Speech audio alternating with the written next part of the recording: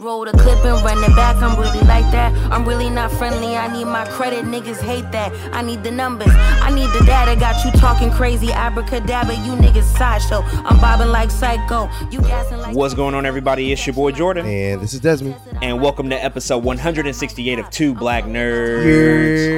Yeah. That's right, it's that time once again for us to bring you our opinions and hot takes on all things fandom, pop culture, and entertainment. As always, you can find Two Black Nerds wherever you get your podcasts. Please make sure to hit that subscribe button and leave us a friendly rating and comment to show your support. And of course, join in on the conversation each and every week by following us on Twitter, Instagram, and TikTok at Two Black Nerds. We appreciate that. Love y'all. And let's not forget to mention we have merchandise that's available now at twoblacknerds.com. Go check out our Two Black Nerds Forever collection, inspired by Black Panther Wakanda Forever. We got t-shirts, crew necks, hoodie stickers, mugs, and tote bags, so go ahead and place those orders right now. On today's show, we'll be reviewing and recapping episode 3 of HBO's The Last of Us. Plus, we'll discuss some new movie releases, including Netflix's interracial comedy, You People, and the science fiction horror film Infinity Pool. But before we get to any and all of that, we're kicking off this week's podcast with our reactions to this year's Academy Award nominations, which were publicly unveiled last week. And so with that being said, I don't think there's really a necessary need for me to give any sort of preamble like I usually do. I think it just makes the most sense to really get right into this because we've been waiting for about 6 days to share our thoughts on these nominations. We've had some time to process them, react, and reflect to them personally outside of the podcast, but now we're going to go ahead and do so. So we won't cover necessarily every category. There's 23 categories. There's some things that I think we can wait and talk about when we do our final predictions in a couple of months here, because there's still some things that we both have to see. But generally across the board, we will cover the big categories. Before we just get the high level overview thoughts of things, I do just want to point out across the field, there was a diverse array of nominations that we saw across the board. Some surprises, some snubs that I think we'll definitely talk about. And then some things that I think we both kind of expected. Everything Everywhere All at Once is leading the field with 11 nominations, which is really staggering to think about. A really huge accomplishment. All Quiet on the Western Front, a Netflix film out of Germany, is second with 9 nominations, and also The Banshees of Inisherin, not surprisingly, also got a large amount of nominations, respectively, with 9 as well. Elvis picked up 8 nominations, The Fabelmans picked up 7, and Top Gun Maverick is rounding out the most nominations for this year's award show with 6 nominations. And so, again, there are many specifics to get to. We'll talk about some of the categories more so in depth when we get to them, but I just want to get your general impressions, man. What do you think about this year's slate of Academy Award nominees? What's just the big picture takeaway after you saw everything unveiled last week? Yeah, first and foremost, shout out to us. I think we really legit covered close to everything, if not everything, in all the big main categories. So, a little pat on the back. I think we really killed it in terms of getting to the theater, last year and seeing, going out and seeing these films, man, the way, we're able to give back on this podcast. So shout out to us for that. Shout out to Everything Everywhere All at Once. Everyone knows how I feel about that film, man. 11 nominations is huge. It's really dope. I think to see that film doing what it's doing, man. But a lot of, my big takeaway from these nominations, again, on the positive side of things, is the way a lot of these movies feel, I think, feels very different from previous years. Like, I don't know. I'm so used to, a lot of those artsy-fartsy, nominations kind of creeping in and us being like, what even is this movie? But it ended up being a good movie type thing at the end of the year, that I'm very proud to see that most of the nominees for the most part here just feel like very different movies. Like, I don't know. There used to be some times where it was like drama. What is this drama? What is that drama? Drama with a spin in it. Drama with Meryl Streep in it. But now this time around, it really does feel like people are taking risks, and a lot of these films are not just here because they were the last minute end of the year, ploys for an Oscar. They really feel like a bunch of people who are trying to do something new and trying to say something. And so I really do appreciate, I think, this year's nominees and across the board for things like that. A lot of these awards or nominations do feel different, and so I'm having a good time at least looking at them. I'm like, dang, this movie is different from any movie I've ever seen, and I feel like previous years I couldn't always say that, even though they're really good movies. Don't get me wrong. It's just like, I feel like I've seen this movie before. And a lot of these movies I can't say that. So yeah, man, that's kind of my initial thoughts on how, I kind of feel about these nominations. Yeah, I think after looking at everything that was offered up this year, it was a similar feeling that I think I typically feel every year when we see the Academy Award nominations. And I'm simultaneously having these emotions of elation as well as disappointment that typically is just the result of seeing this every year, because of course there are many movies that we both checked out that I'm elated to see a part of the field, elated to see get celebrated in such a big and bold way. But I'd be remiss not to say that there's also definitely some disappointing aspects to this when you look at some of the gaps that might exist, when you look at some things, some actors or some films that didn't make it, or maybe you expected a bigger showing. That's going to be the case every year if you really follow this sort of thing. And for me, the Academy Awards will always hold importance. And I know everybody doesn't feel that way. It's certainly decreased in terms of its relevancy over the years, like many award shows have. But for me, it really does signal just where we are in the moment of time in terms of film and what we're watching and what we're consuming and what that current year says about the state of film. And I think that this year is no different. And there's definitely drawbacks to that idea. And there's certainly some advancements and some progress that's been made where I'm super happy about it. I'm super happy that over the past 5 or 6 years, the expansion of the Academy has resulted in some of the things that we're seeing reflected here. I don't know if a movie like Everything Everywhere All at Once 7 years ago would have been as recognized as it is these days, because naturally the Academy has just become more international over the years. But as usual, there's still things where you look at the system and you say, that just doesn't feel right. Something doesn't really add up and make sense here, which we're going to absolutely get to. But for the most part, I do have to say that I'm really pleased with this. A lot of my favorite films and a lot of the things that I really enjoyed in 2022 are being represented heavily here, and I can't be mad at that. Of course, my head is scratching at some of these other acknowledgments that we're seeing, and I'm just like, well, how did this happen? But mostly, I will say that I'm very pleased with what's being represented here across the board. It really all will just kind of add up to what we see on the night of in terms of, is this actually a moment? Are we actually saying something about the state of movies in the Academy in this day and age? Or is it just going to be, it's kind of the same old thing that we're used to seeing? I think that a lot will be said once Academy night does roll around up in March when we get to that point. But let's just go ahead and get into it. Let's talk about some of these specific categories. Again, as I mentioned, we're not going to cover all 23, but do want to pick out some of the notable ones. Let's actually start off towards the bottom of the list here. Let's actually start off with Best Visual Effects. And so for this category, it's always an interesting one for us to talk about, because it seems like every year it just kind of changes in terms of what the Academy takes to in terms of the visual effects front. Sometimes we're like, that makes a lot of sense. And other times we're like, wait, how did that win exactly compared to this other project that we saw? But this year, I got to say, I think it's a pretty strong field. We have All Quiet on the Western Front, Avatar: The Way of Water, The Batman, Black Panther: Wakanda Forever, and Top Gun: Maverick. We'll do final predictions a week before the actual award show airs, but what do you feel about the field? What do these movies say to you in terms of their visual effects representation being here? Yeah, to be honest, man, like, I don't know how else I could have, I think, picked, these nominees, because these are all movies I think that excel in visual effects for sure. All Quiet on the Western Front, they were actually doing, like, before this nomination even came out, they were already doing like a campaign for their visual effects, and I was seeing like befores and afters. I was like, I didn't notice that, but that's very important to the movie. And so I was like, as soon as I seen the nomination, I was like, yeah, that makes a ton of sense to me, man. We just talked about Way of Water. That's another ball game.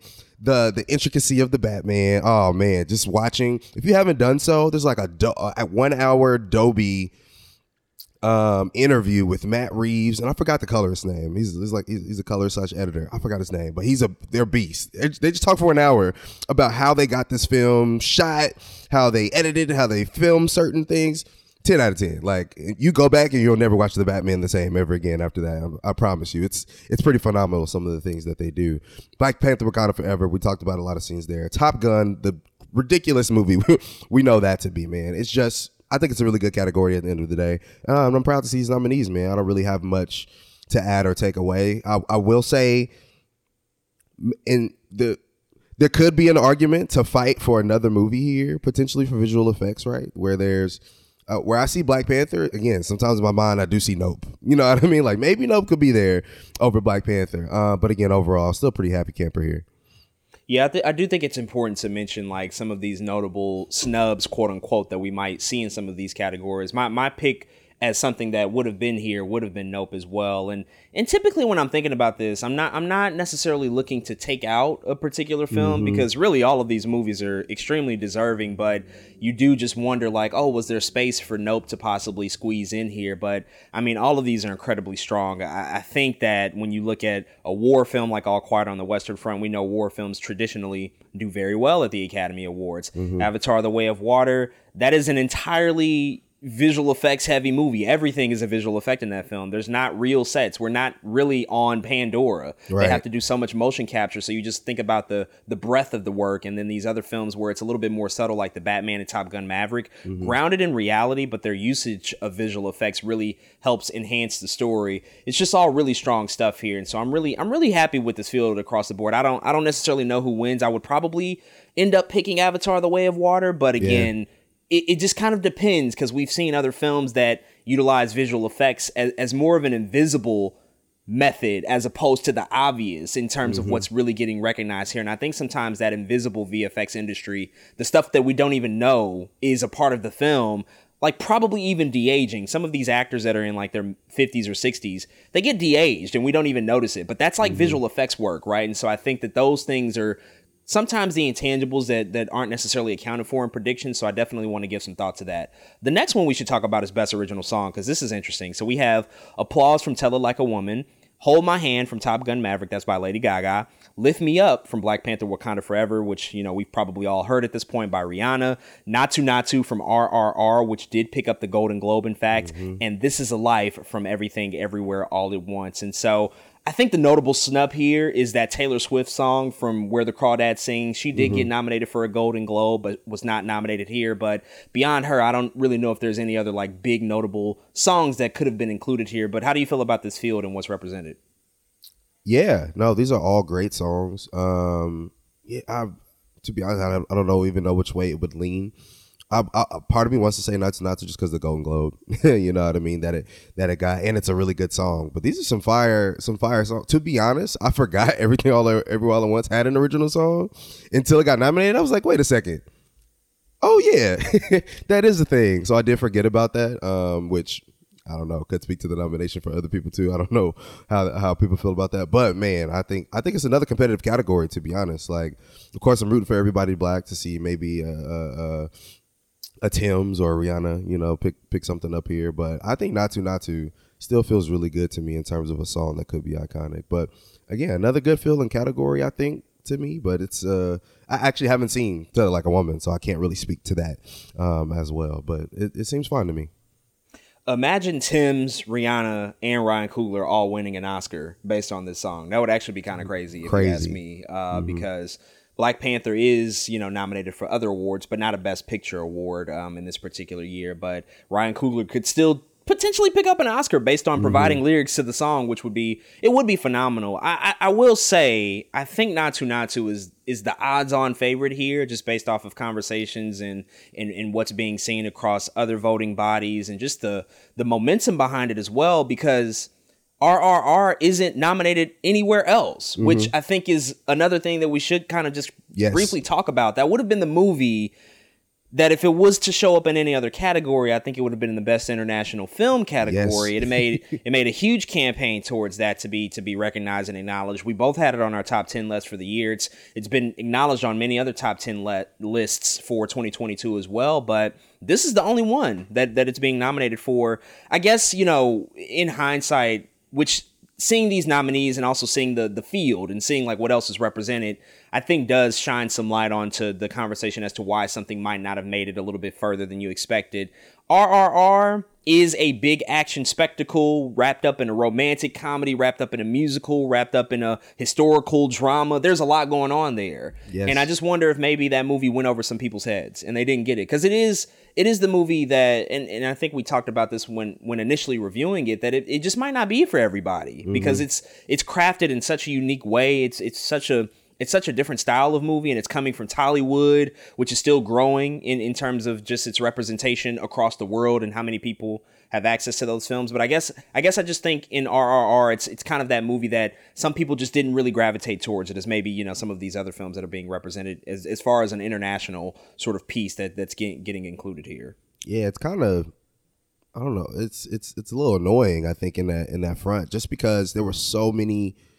I remember like 3 days before nominations come out, somebody randomly tweeted about RRR, and there was like this big thing on the internet of all these film critics and people hyping up RRR, and then we get to the nominations and it's just not in the best international, you know, feature film category, and it's like, I felt a little bit of betrayed a little bit. It's like, weren't we all in agreement like a couple of days ago about how good this movie is? So I think to your point, I think it is interesting that it may not be for everybody, but it's also like this movie should also be praised because it's doing something different. Again, I haven't seen literally like 4 out of the 5 other best international film features in there, but I know they're not the crazy epic that RRR is, right? Nobody has really talked about a movie like that came out last year. But yeah, it's weird, man. So I get, and if anything, I guess it would be a makeup call to give it song, but it's also like a slap on the wrist. You know what I mean? It's like, we gave you what we could give you, and that's a weird feeling too for me. Yeah, I mean, Decision to Leave as well from Park Chan-wook did not get acknowledged in Best International Feature, which I think a lot of people would have assumed if it's going to get sort of a nominee, it would be in that category, and it did not.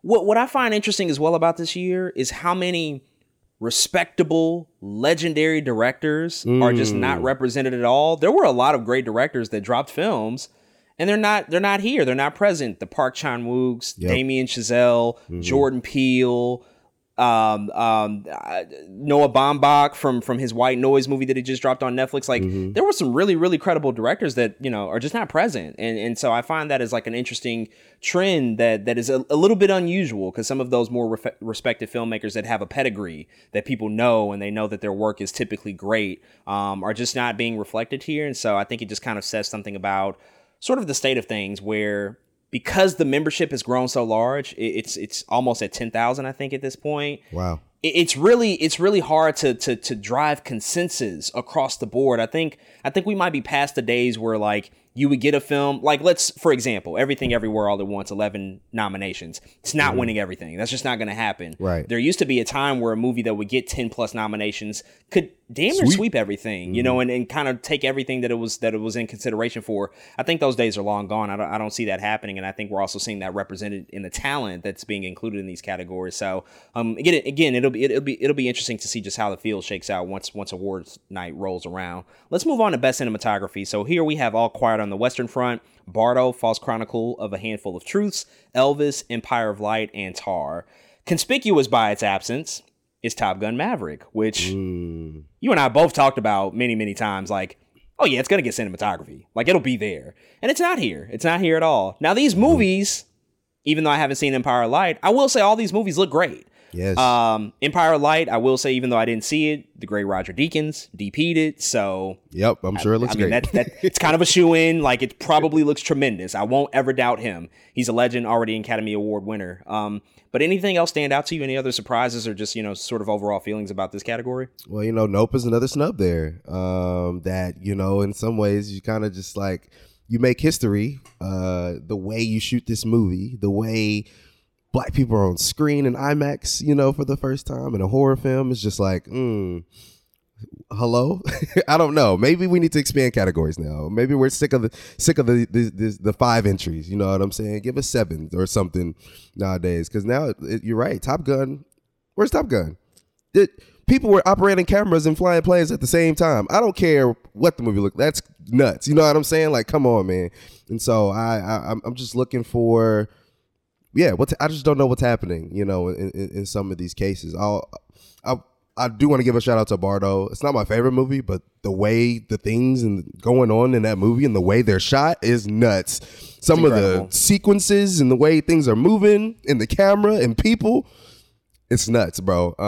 And I think because a lot of people haven't seen it, I am afraid of that movie kind of falling under the radar a little bit in terms of cinematography. Like, some of these other movies are even, everybody, a lot of people have seen Elvis. A lot of people have seen All Quiet on the Western Front. It is being talked about. Bardo, not so much. And so I'm glad at least to see it here in the nomination, man. But again, besides, a couple of those absences, it looks good, but I just wish they were here somewhere. Those two movies in particular. Yeah. Yeah, if Top Gun was included here, I think we would have a little bit more of a competitive race. I don't know. To me, it just seems like All Quiet on the Western Front is the obvious winner. Just looking at this list and based on what's here, all of these movies are visually impressive. I definitely don't want to also sneeze at Tar. The shots in that film are composed excellently and brilliantly. Like there's some beautiful cinematography across Tar, and I haven't seen Empire of Light, but Roger Deakins, I trust in him. But I think All Quiet on the Western Front, when we talk about the technical stuff, that has really elevated above what we probably assumed would really belong to a Top Gun Maverick or even Avatar: The Way of Water. Those films felt like they were kind of the front runners for a lot of these technical awards, but All Quiet on the Western Front, again, that war film sort of pedigree that's just been a part of Academy history is once again present here. Yeah. And it is a great film. Like, don't get it twisted. Like, All Quiet on the Western Front is a genuinely great film. I don't want to take anything away from it, but I do find it somewhat surprising. Like, the big Netflix play this year is that film. Yeah. And it almost serves like a couple of purposes. Like, Netflix hasn't traditionally done that well in the past at the Academy, but in a film, or excuse me, in a year like 2019 where, I don't know, The Irishman gets like 13 or 14 nominations and walks away with nothing. And then you get 1917, which came out in the same year. They sort of combined efforts. They have the Netflix movie, but the Netflix movie is also serving as the war movie. And so they might actually have an advantage from that perspective to really get the accolades that they've been searching for over the past few years in terms of that recognition from the Academy. Let's move on to Best Animated Feature Film. So this one is kind of stacked. We have Guillermo del Toro's Pinocchio, Marcel the Shell with Shoes On, Puss in Boots: The Last Wish, The Sea Beast, which is on Netflix, and Turning Red, which debuted on Disney Plus last year. Wow. The animated feature film category every year I think continues to astound me just because the work is just so incredible. I know last year was amazing and it was kind of a toss up at a certain point in time. This year is equally amazing as well.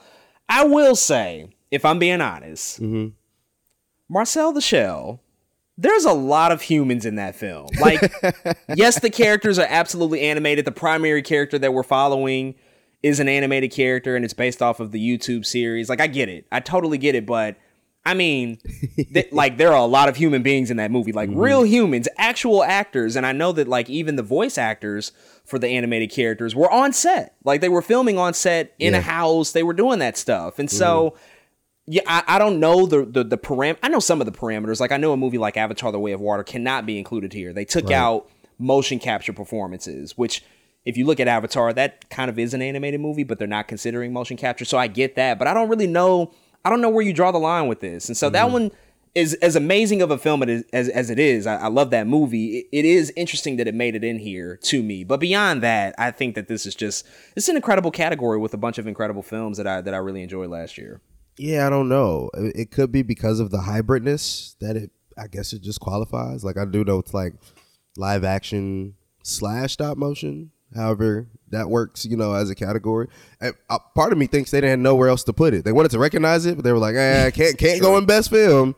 But it got a little bit of animation. Let's just throw it in here to at least, somebody can look at it somewhere. So I think that's kind of my idea of where how it got there. But man, Stacked is right, bro. This is an amazing 5 movie. I haven't even seen Puss in Boots, but just the word of mouth that I've gotten from Puss in Boots is enough for me to know that it should belong there. I also haven't seen The Sea Beast, but actually word of mouth about The Sea Beast is just as good as Puss in Boots for a lot of respects, man. So I don't, to be honest, this is one where like part of me thinks, the Academy loves Guillermo.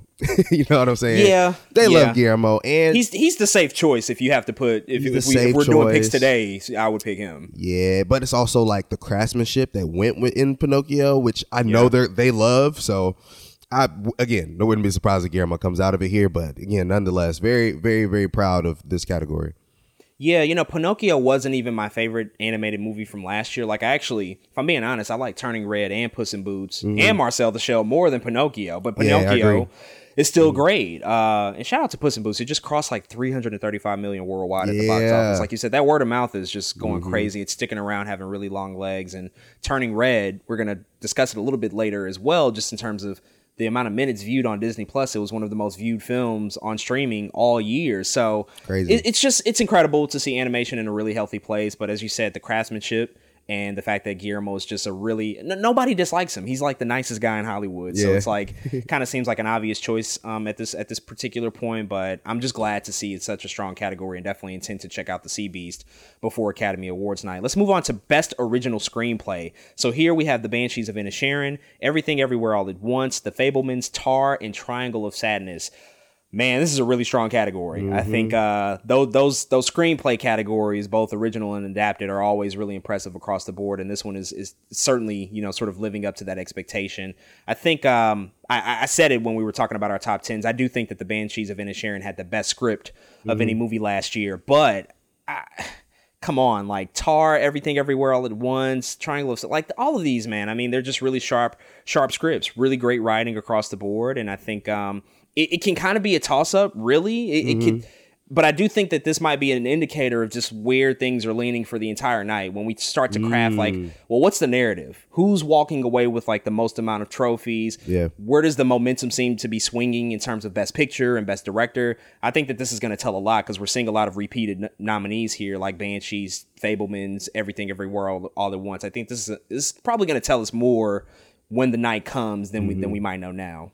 Yeah, I think I might be slightly on the Tar train here, just because it's Tar, man. The way the screenplay in that film is just so, I don't know, it's a lot, man. It's a lot going on. Cate Blanchett had to do a lot with a lot of those words. There's a lot of long shots in there. There is a lot of pretentious talk also in there, but understandable and pretentious on purpose, for a reason. And it's like, I don't know, I really enjoy that film as a screenplay, I think, and that's kind of the way I'm leaning. As much as I love Banshees too, this is again another amazing category. Just wow, across the board, man. Like you said, I think the energy, this will tell a lot depending on who wins this. The energy will definitely start gravitating one way or another, man. But again, what just another really good, solid pieces of writing here, man. Again, previous years, I don't know.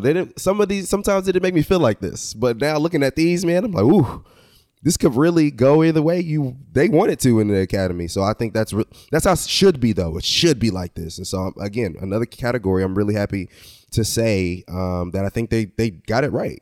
So yeah, shout out to them. Yeah, it's going to be tough. Definitely going to have to give this some thought when we actually like put together and formulate our predictions. Best Adapted Screenplay is next. Here we have All Quiet on the Western Front, Glass Onion, A Knives Out Mystery, Living, Top Gun Maverick, and Women Talking. And so this one is also interesting, just considering what is included here. Glass Onion receiving, I believe, the only nomination out of any of the categories, but it's nice to see Rian Johnson, sort of be included here for something, because Glass Onion is just such an entertaining movie. Living is a film that has had a very, very limited release. Bill Nighy also got recognized. I think that's a movie we'll both still have to check out. I think it's going to have a theatrical run really, really soon here. I've seen some posters around, and so I think, in the next couple of months we'll get a chance. It's like they got a small run right now. Yeah, really small stuff, and I think it's going to expand over the next couple of weeks. I'm happy to see Women Talking here as well. I discussed that movie a couple of weeks ago, Sarah Polley. That's an incredible script. It's all dialogue, but the one that I am a bit surprised about that didn't get included here was She Said. I thought that probably would have had a good chance of picking up an adapted screenplay nomination, since that is based on a book, but it's not included here. But how do you feel about this one? Man, I think what's interesting to me is seeing All Quiet on the Western Front, knowing its history in previous iterations of the film and how beloved that is. I think that's interesting to just see it here again. Like, somebody just took it and was like, let's do it again. It's 2022 at the time. It's like, let's do it again. So I think it's interesting to see that here. But man, seeing Glass Onion here, I was a little surprised, just because we didn't see it anywhere else. You know what I mean? It wasn't popping up anywhere else, and they give it back the Best Adapted Screenplay. But I think I agree. Like, I'm happy to see they like, here, Rian Johnson, we should at least talk about what you did in this movie. You know what I mean? We should talk about it at least a little bit. Haven't seen Living, like you said. We gotta check it out. I'm just a little surprised about Top Gun, just because it doesn't scream this is what they were nominated for to me.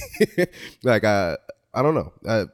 Like you give it best adapted screenplay, but the cinematography is not in there. I don't know, because it feels more like a cinematography movie than a best adapted screenplay movie, and it's just very interesting to see it here. But again, glad to see it here. Haven't seen Women Talking, but again, I hear good things, man. So actually, this is probably one of the categories I feel like I have the least, not skin in, because I have seen half of these films, but I like really don't know which way it's gonna go here. So I have to wait and see for me personally.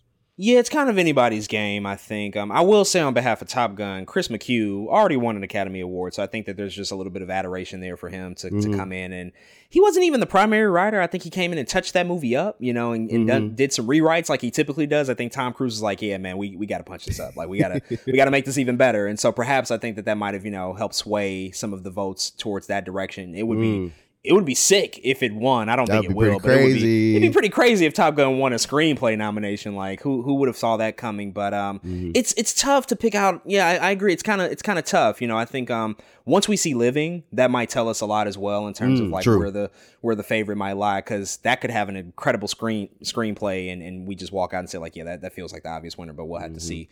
Let's move on to the acting category. So we have Best Supporting Actor. Up first, we have Brendan Gleeson for The Banshees of Inisherin, Brian Tyree Henry for Causeway, Judd Hirsch for The Fabelmans, Barry Keoghan for The Banshees of Inisherin, and Ke Huy Quan for Everything Everywhere All at Once. This is a great field. I really, really, really, really love who's represented here. Yes. You have two people from The Banshees of Inisherin, both Brendan Gleeson and Barry Keoghan, which I'm happy to see that. Brian Tyree Henry has to be the surprise for Causeway. I mean, we reviewed that movie. I don't know if either one of us, like, we had hopes, of course. Like, it's a really slow, quiet, very methodical movie in terms of its pacing and the conversations that are had. But I don't know if I would have walked out of that film like, yeah, it just seems like an absolute lock that Brian Tyree Henry is going to get acknowledged for this performance here, though he was great. And I'm just so happy to see it.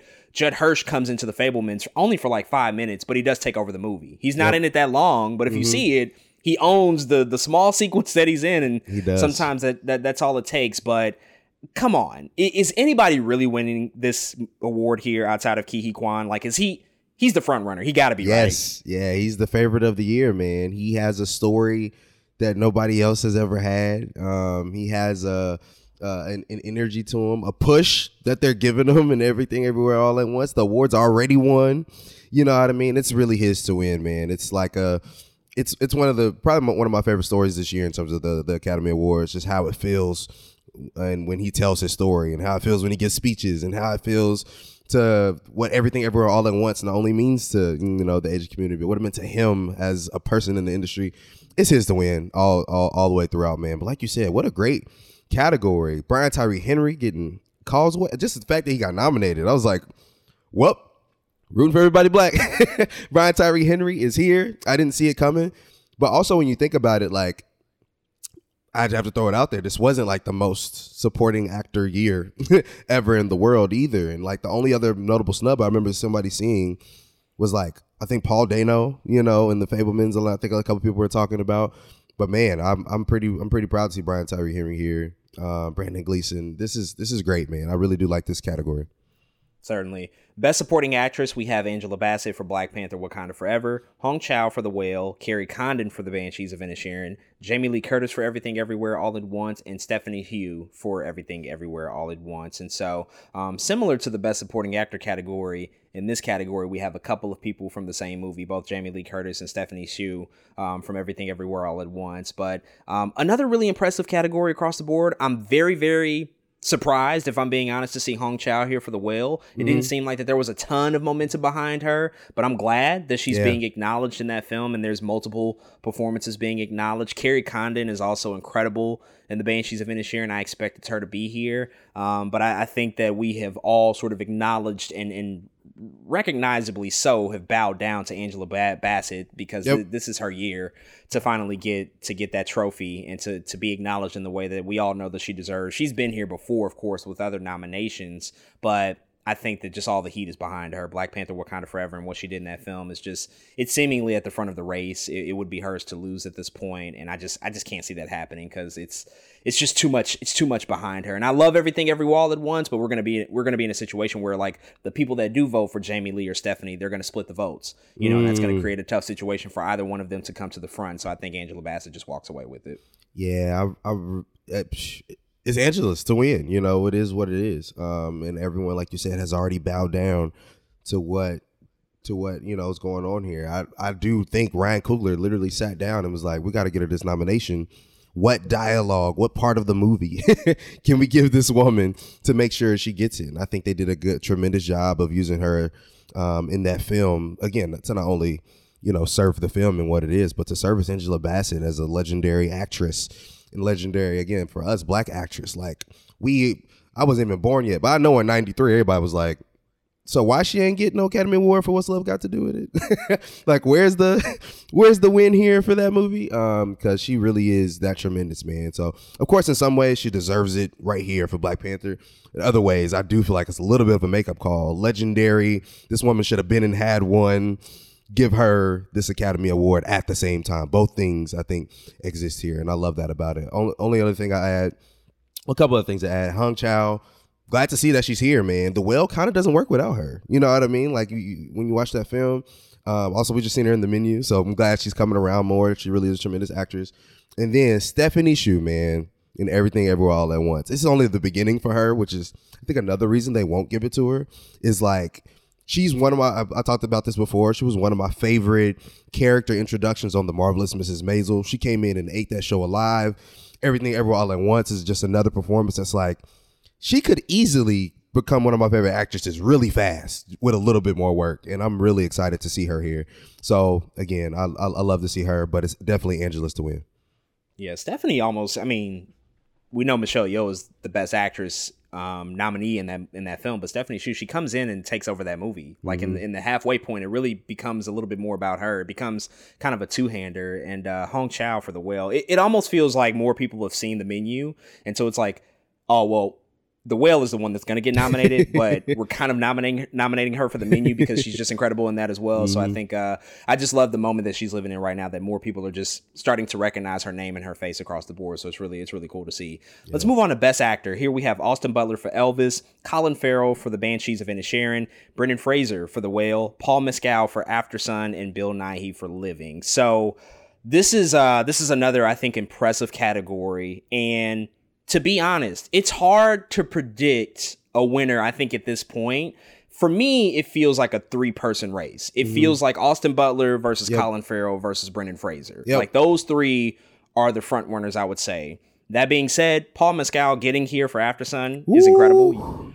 You just said it like a week ago. Like, you hope that Aftersun got something, like some sort of recognition. And I think appropriately so, his leading performance in that film is the one that's being recognized here. And then, of course, Bill Nighy, who I have no doubt he's phenomenal. He is, growing into just such a really notable and tremendously versatile actor. So can't wait to see Living. But this is hard to pick at this point because of the fact that I do think it's a three-person race. But do you feel differently, or how are you seeing this, sort of shape out over the next few weeks?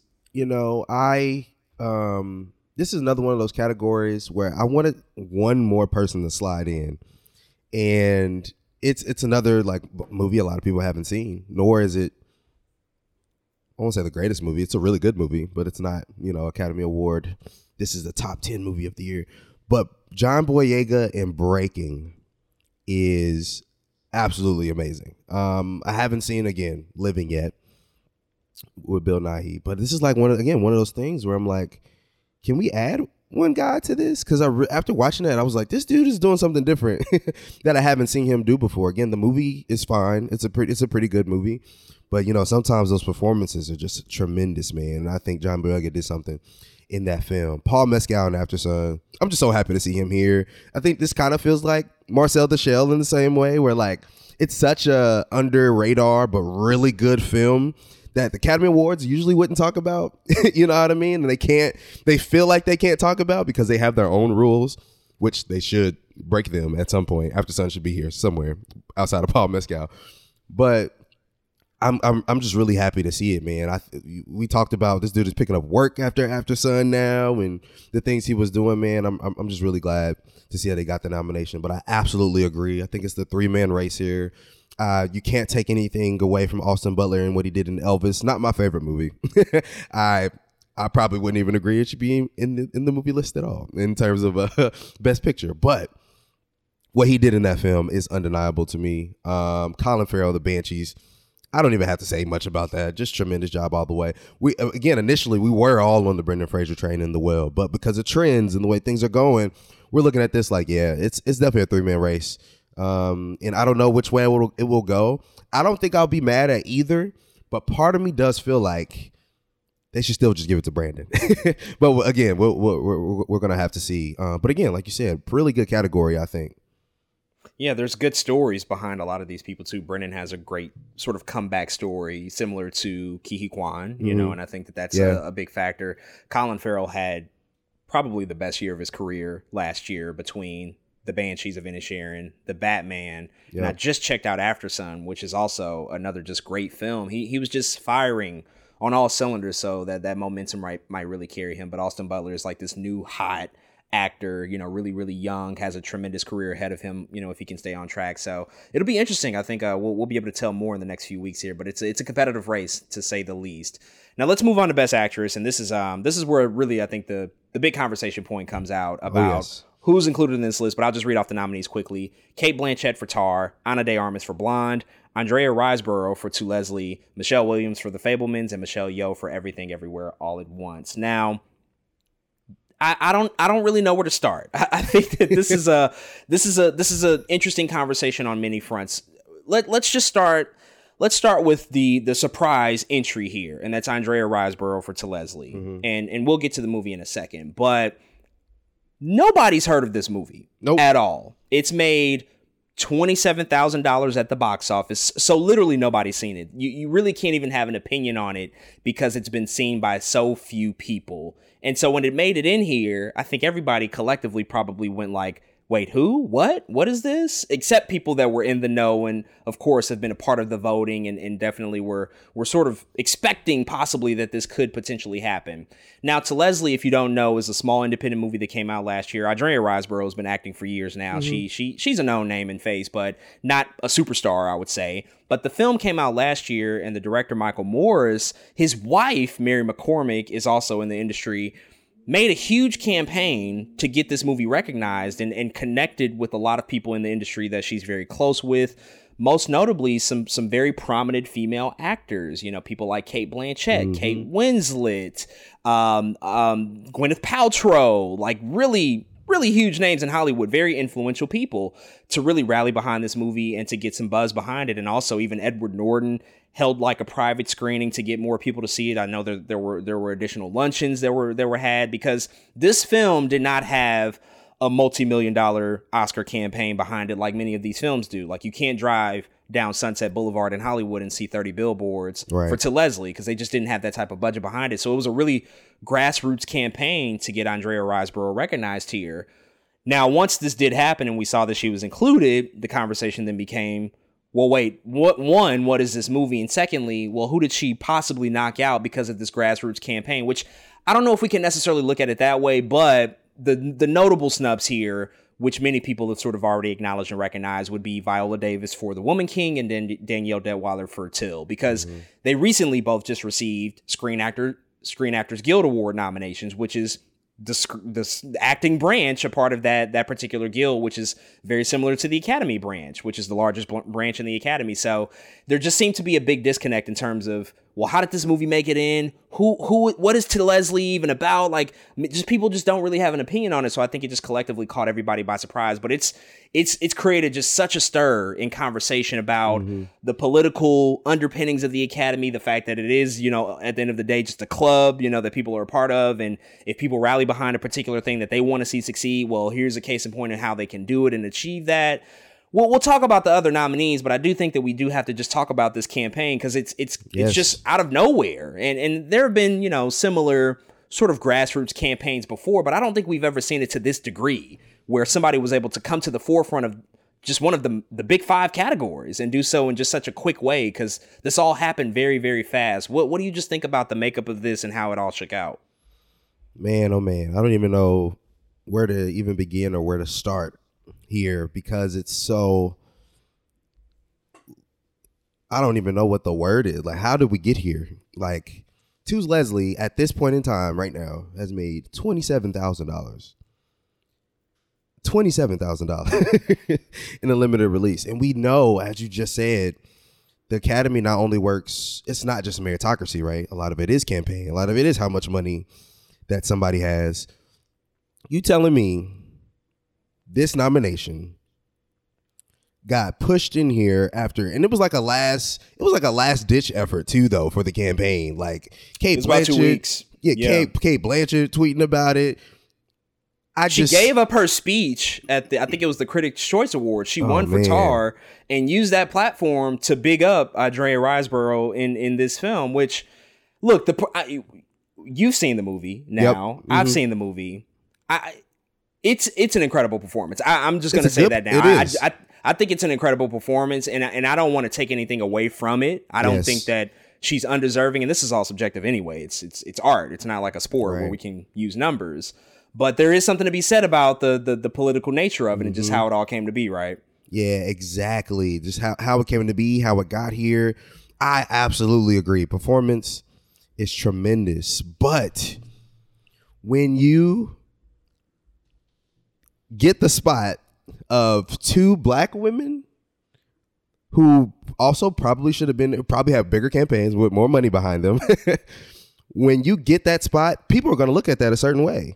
I don't care what the campaign was. I don't care how it got in there. But when it happens, that is the nature of what you have now done. This $27,000 movie that it has made is now, it just looks different. Now that it has taken, you tell me Danielle Detweiler and Viola Davis isn't in this spot just because these last minute campaigns happen. It's just how people are going to feel about it. It's how I feel about it. It's how I'm going to look at it.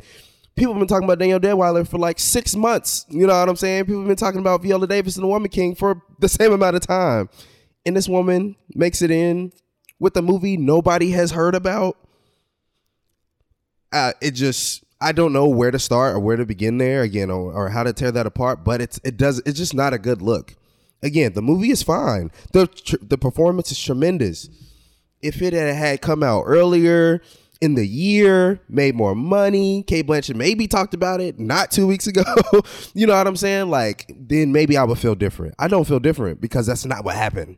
And because of that, it's a problem. It's a problem. The Academy, I don't know. It doesn't even feel like it should be possible to do this, but it is. And now instead of me saying, oh man, I really love Andrea Riseborough and Too's Leslie, now I have to sit here and say, man, Andrea Riseborough and Too's Leslie stole the spot from 2 black women who probably should have those spots. To be honest, there's 3 spots on here that don't make any sense to me that those 2 black women should own. Is this the weirdest one? Yes. But it just doesn't make any sense to me. And so it's a problem. This is the nomination that felt like we took 2 steps back after taking 1 step forward. Because the past couple years, we've been like, okay, Academy, you did decent. This nomination comes out, and the way it came about felt like we took a couple steps back with all of this. So I definitely feel some type of way about it, but it's more to be discussed. So a couple things. First and foremost, 93 of the 94 winners of the Best Actress Academy Award have been white women. The only person that's ever won this award that is not a person of Caucasian descent is Halle Berry. She's the only black woman to have ever won this award before. So historically, black women have just either not been represented largely in this category and to a much, much, much, much smaller degree have been represented in the winner and who comes out on top in this category. Now, when you look at this year's field, personally, and if I'm being honest, I feel more strongly about Ana de Armas for Blonde being here than I do Andrea Riseborough for Too's Leslie. Yes, the campaigning and what unfolded over the past couple of weeks is weird, and I'll get to that, but Blonde is It's an awful movie. It's good. hard to get through. It's not good. As fine of a performance as she might have given, as beautiful as it may have been, and I know a lot of actors have recognized that. Colin Farrell at the Golden Globes gave a whole spiel to her right in front of her face, like he cried at her performance. So I get that they're probably seeing things that I can't see and I can't get past, but I'm actually more upset at her inclusion for this award, not her personally, but just that performance in that film, than to Leslie. Now, Andrea Riseborough is obviously the elephant in the room because nobody heard of this movie. Nobody's seen it. Which you said it perfectly. This is not necessarily about merit. I do think it's an incredible performance. I think that movie revolves around her. If you see the movie, I think she deserves to be acknowledged. I really do. And she's a tremendous talent. I've seen her in other things. And she's really, really good.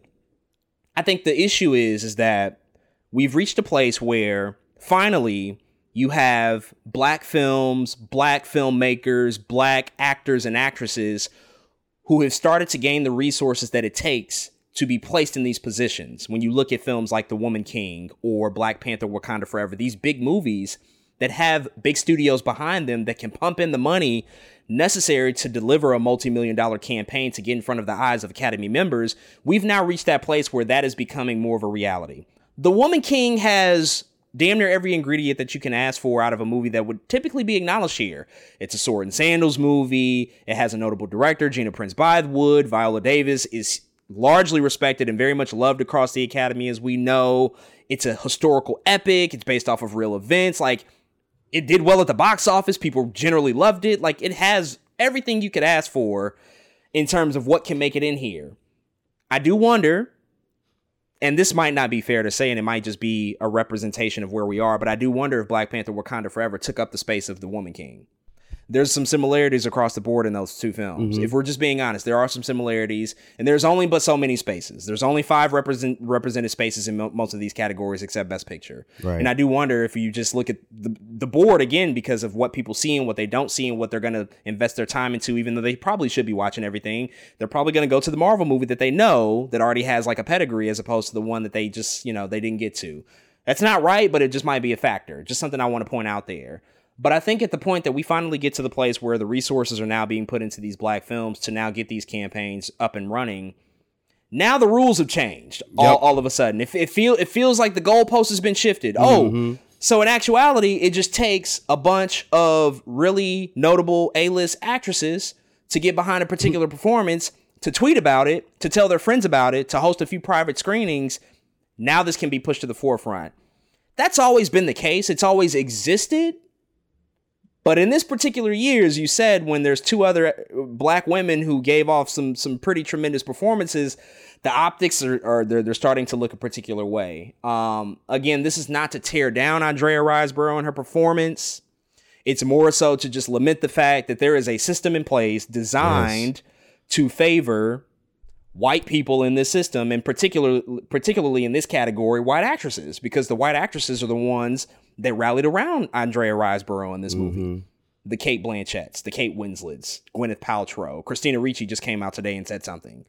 So of course they're going to gravitate towards it because this is the movie that they're going to spend their time to see and tweet about and do this campaign. But we've never seen this type of support for any other black films. We've never seen any other, white actresses or white actors say, you have to see that movie. You like that. That is a performance of the year. That should be recognized. We've never seen that type of support. So now the rules are changing again. And so in the next 5 years, a small black film is going to have to figure out, how can we be a part of this conversation? How can we go against the grain and do something different? Because spending $3 million on a campaign doesn't get the job done anymore, but it's always got the job done. What the fuck is that about? So it's a really tough conversation, and I think it's really weird, and there's a lot of varying opinions on it. I don't know what's right and wrong at this point. I do know that it's disappointing, and it's a bit frustrating to see that stuff like this can go down. So much so that now the Academy is apparently investigating this whole thing, which is what are they really going to do? Probably not shit. Yeah, they're investigating. If To Leslie technically broke any rules, because you can't promote a movie over any other potential nominees. You can't say, To Leslie compared to what I saw, for the rest of the year, and specifically name out actresses or other movies. You can't do that. Right. That's technically breaking the rules. But I think other films and other campaigns have broken rules before. So like, what are we really investigating? Is it just to say that we did something, just to acknowledge that there's blowback? You know what I'm saying? So I don't know, man. I don't know how to feel about it. Really, at this point, it's a lot of emotional feelings. But then you look at the rest of the category: Cate Blanchett, Michelle Yeoh. I feel like they are the two front runners. Yes. They are the two likely to be, the ones to win. But those other three, the other three, it's like, okay, I don't know. I liked Michelle Williams in The Fabelmans, but then there's some people that would say, but that's subjective though, to at the end of the day, like, no, you're right. We might have liked her, but other people are probably going to say like, well, that was her movie. It was really from, a lot of it was from her perspective. I'm not mad at her being in here. Again, I'm not here to take out anybody per se, though I have personal feelings about everybody. It is more so just to speak to the fact of just like how things are working lately. But I do think Cate Blanchett wins at the end of the day. It's a conversation we're having right now, but I think Cate walks away with it. I think Michelle Yeoh is a close second, but it just feels like Tar and Cate and just like everything that everybody has said across the years, like she's the one primed to win. She's going to get her third Academy Award after all this. Yeah, I think that's what'll end up happening as well. As much as I want Michelle Yeoh to win, in fact, when we do our prediction, our list comes out, I probably will just be the hopeful guy, as I usually am, and put Michelle Yeoh as a winner on my list. But I do see Cate Blanchett also just getting those eyes and getting the talk. So I think that people might end up going with her for Tar as well. But yeah, man, it's easy to be frustrated at this category for sure. Yeah. Let's talk about Best Director. Here we have Martin McDonagh for The Banshees of Inisherin, the Daniels for Everything Everywhere All at Once, Steven Spielberg for The Fabelmans, Todd Field for Tar, and Ruben Östlund for Triangle of Sadness. And so I think impressive across the board, but notably no people of color necessarily, well, outside of Daniel Kwan, who is a person of color, no other people of color represented in this category. You're not seeing Jordan Peele here. You're not seeing Gina Prince Bythewood here. You're not even seeing Ryan Coogler or James Cameron. There's a lot of names left off of this list, especially films that are included in the Best Picture category. So there are a few people that I would say are, quote unquote snubs, but I think I'm not that surprised by this, if I'm being honest. And it could potentially also turn into another three-way race. I think, Martin McDonagh makes a great case for Banshees. The Daniels are totally not out of it for Everything Everywhere All at Once. That could be the surprise of the night. And Steven Spielberg, obviously, I mean, one of the greatest of all time, telling essentially his life story finally. That's a story to tell in and of itself, awarding him this award for, sort of having the fortitude to bring this to the public. There's a lot to be said about this category, and in recent years, I think we've seen a split. We see a Best Director win, but then that Best Picture doesn't correlate to the Best Director. Right. Typically, they kind of split the votes. So I don't know if it'll really tell us much on Academy night, but it's still a strong category, I would say, nonetheless. Yeah, part of me is wondering if they do revert to that, though, this year. I don't know. Something about this Best Director category feels like, okay, who are you picking for for Movie of the Year? I don't know why it feels like that to me this year, but we'll have to see what happens. What still does feel weird, just a little bit, is Triangle of Sadness. It's something about it that I don't know. Again, there's so many websites and people that talk and they do their predictions, and then none of the people that I've watched were like, Ruben Östlund for Triangle of Sadness is going to get a nomination. I don't know. That just feels weird to me. Like usually I'm like, we're able to predict and get it, but maybe the Academy just felt different about that movie than other of us felt. I don't know, than other people felt. It's a very interesting. I've seen him on a lot of like outside. It wasn't like a top 5 thing, but I've always seen his name included in the conversation at least. So I'm not that surprised to see him here. Triangle of Sadness is a great movie. But it was, I think he was more of an outside shot initially coming into this conversation and sort of etched his way in there. But if I am being honest, I don't know. If I'm thinking back to the directors of the year, I don't know who realistically would have superseded him. We talk about James Cameron for Avatar. Sure, we talk about even Joseph Kosinski for Top Gun Maverick. But those kind of feel like, now in hindsight, those kind of feel like, well, they had a chance, of course, because those films did incredible. But did they ever really get any sort of like hot contention behind them? Especially James Cameron, who's been there so many times before. But that's true.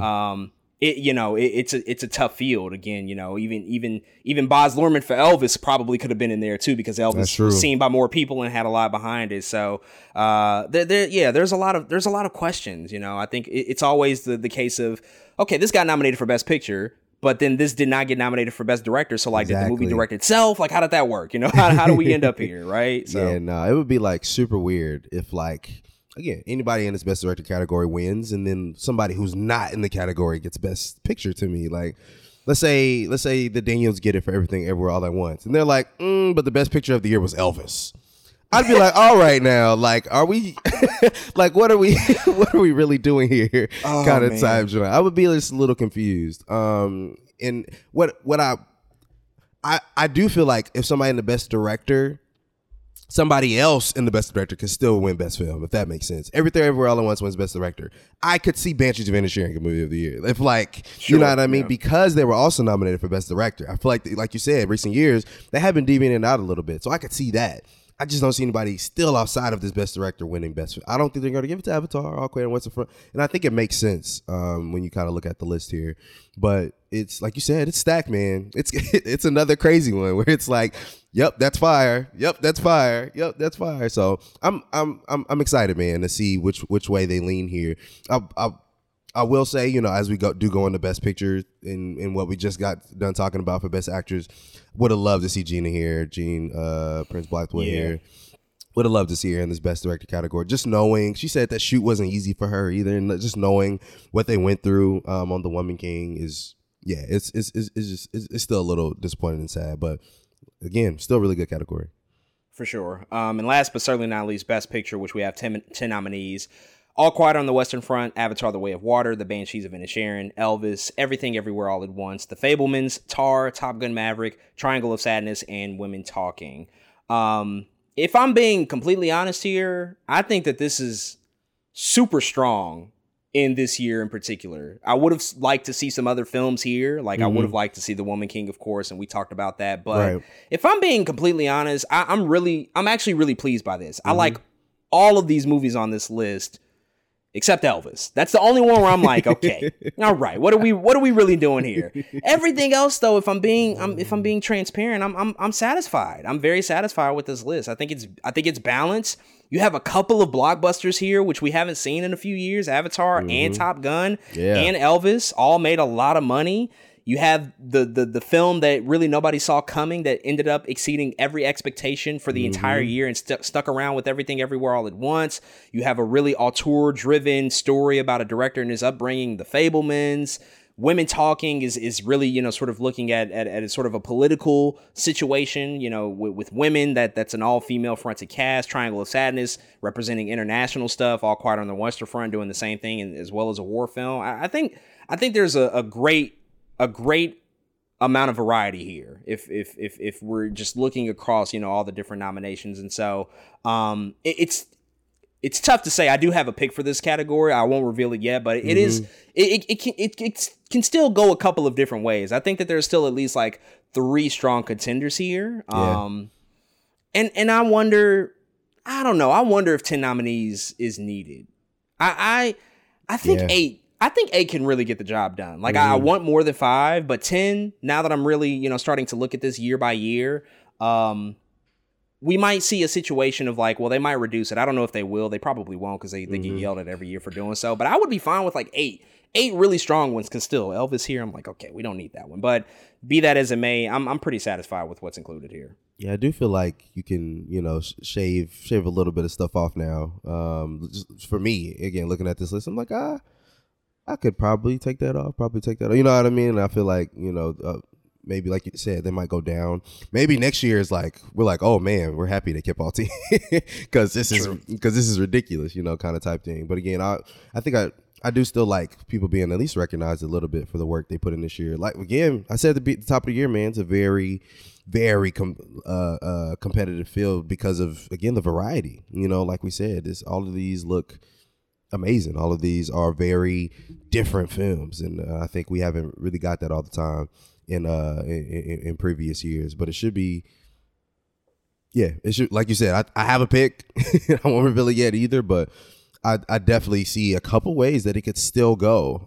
And again, sometimes both me and as sometimes the night goes, you go, they won that award, they might win this other award, or they didn't win this award, they might not win this award. And so it's starting to feel like that as well. We're just gonna have to see how it shakes out. But again, this is a pretty great list here, and I'm happy to see all these films here for the most part. Again, just those weird small snubs. And again, I just have to be sad about Woman King, man. I can't help it. I can't help it. In a lot of ways, I am kind of sad about RRR too. I think it also would have had a spot here as well, but it's still looking good to me. Yeah, before we wrap up here, I do want to shout out The Batman, got 3 nominations. Babylon also got 3 nominations. It didn't get really any love from like the big categories, but love that movie still, so it did get nominated. But yeah, some other notable snubs, as you said, The Woman King, Nope, pretty much got shut out across the board. Those are films that I know we both elevated, across the end of the year and stuff like that, and wanted to see acknowledged in some capacity, but was not. But we will, of course, be back again the week before the Academy Awards airs to present our final predictions for the Academy Awards this year. So definitely be on the lookout for that.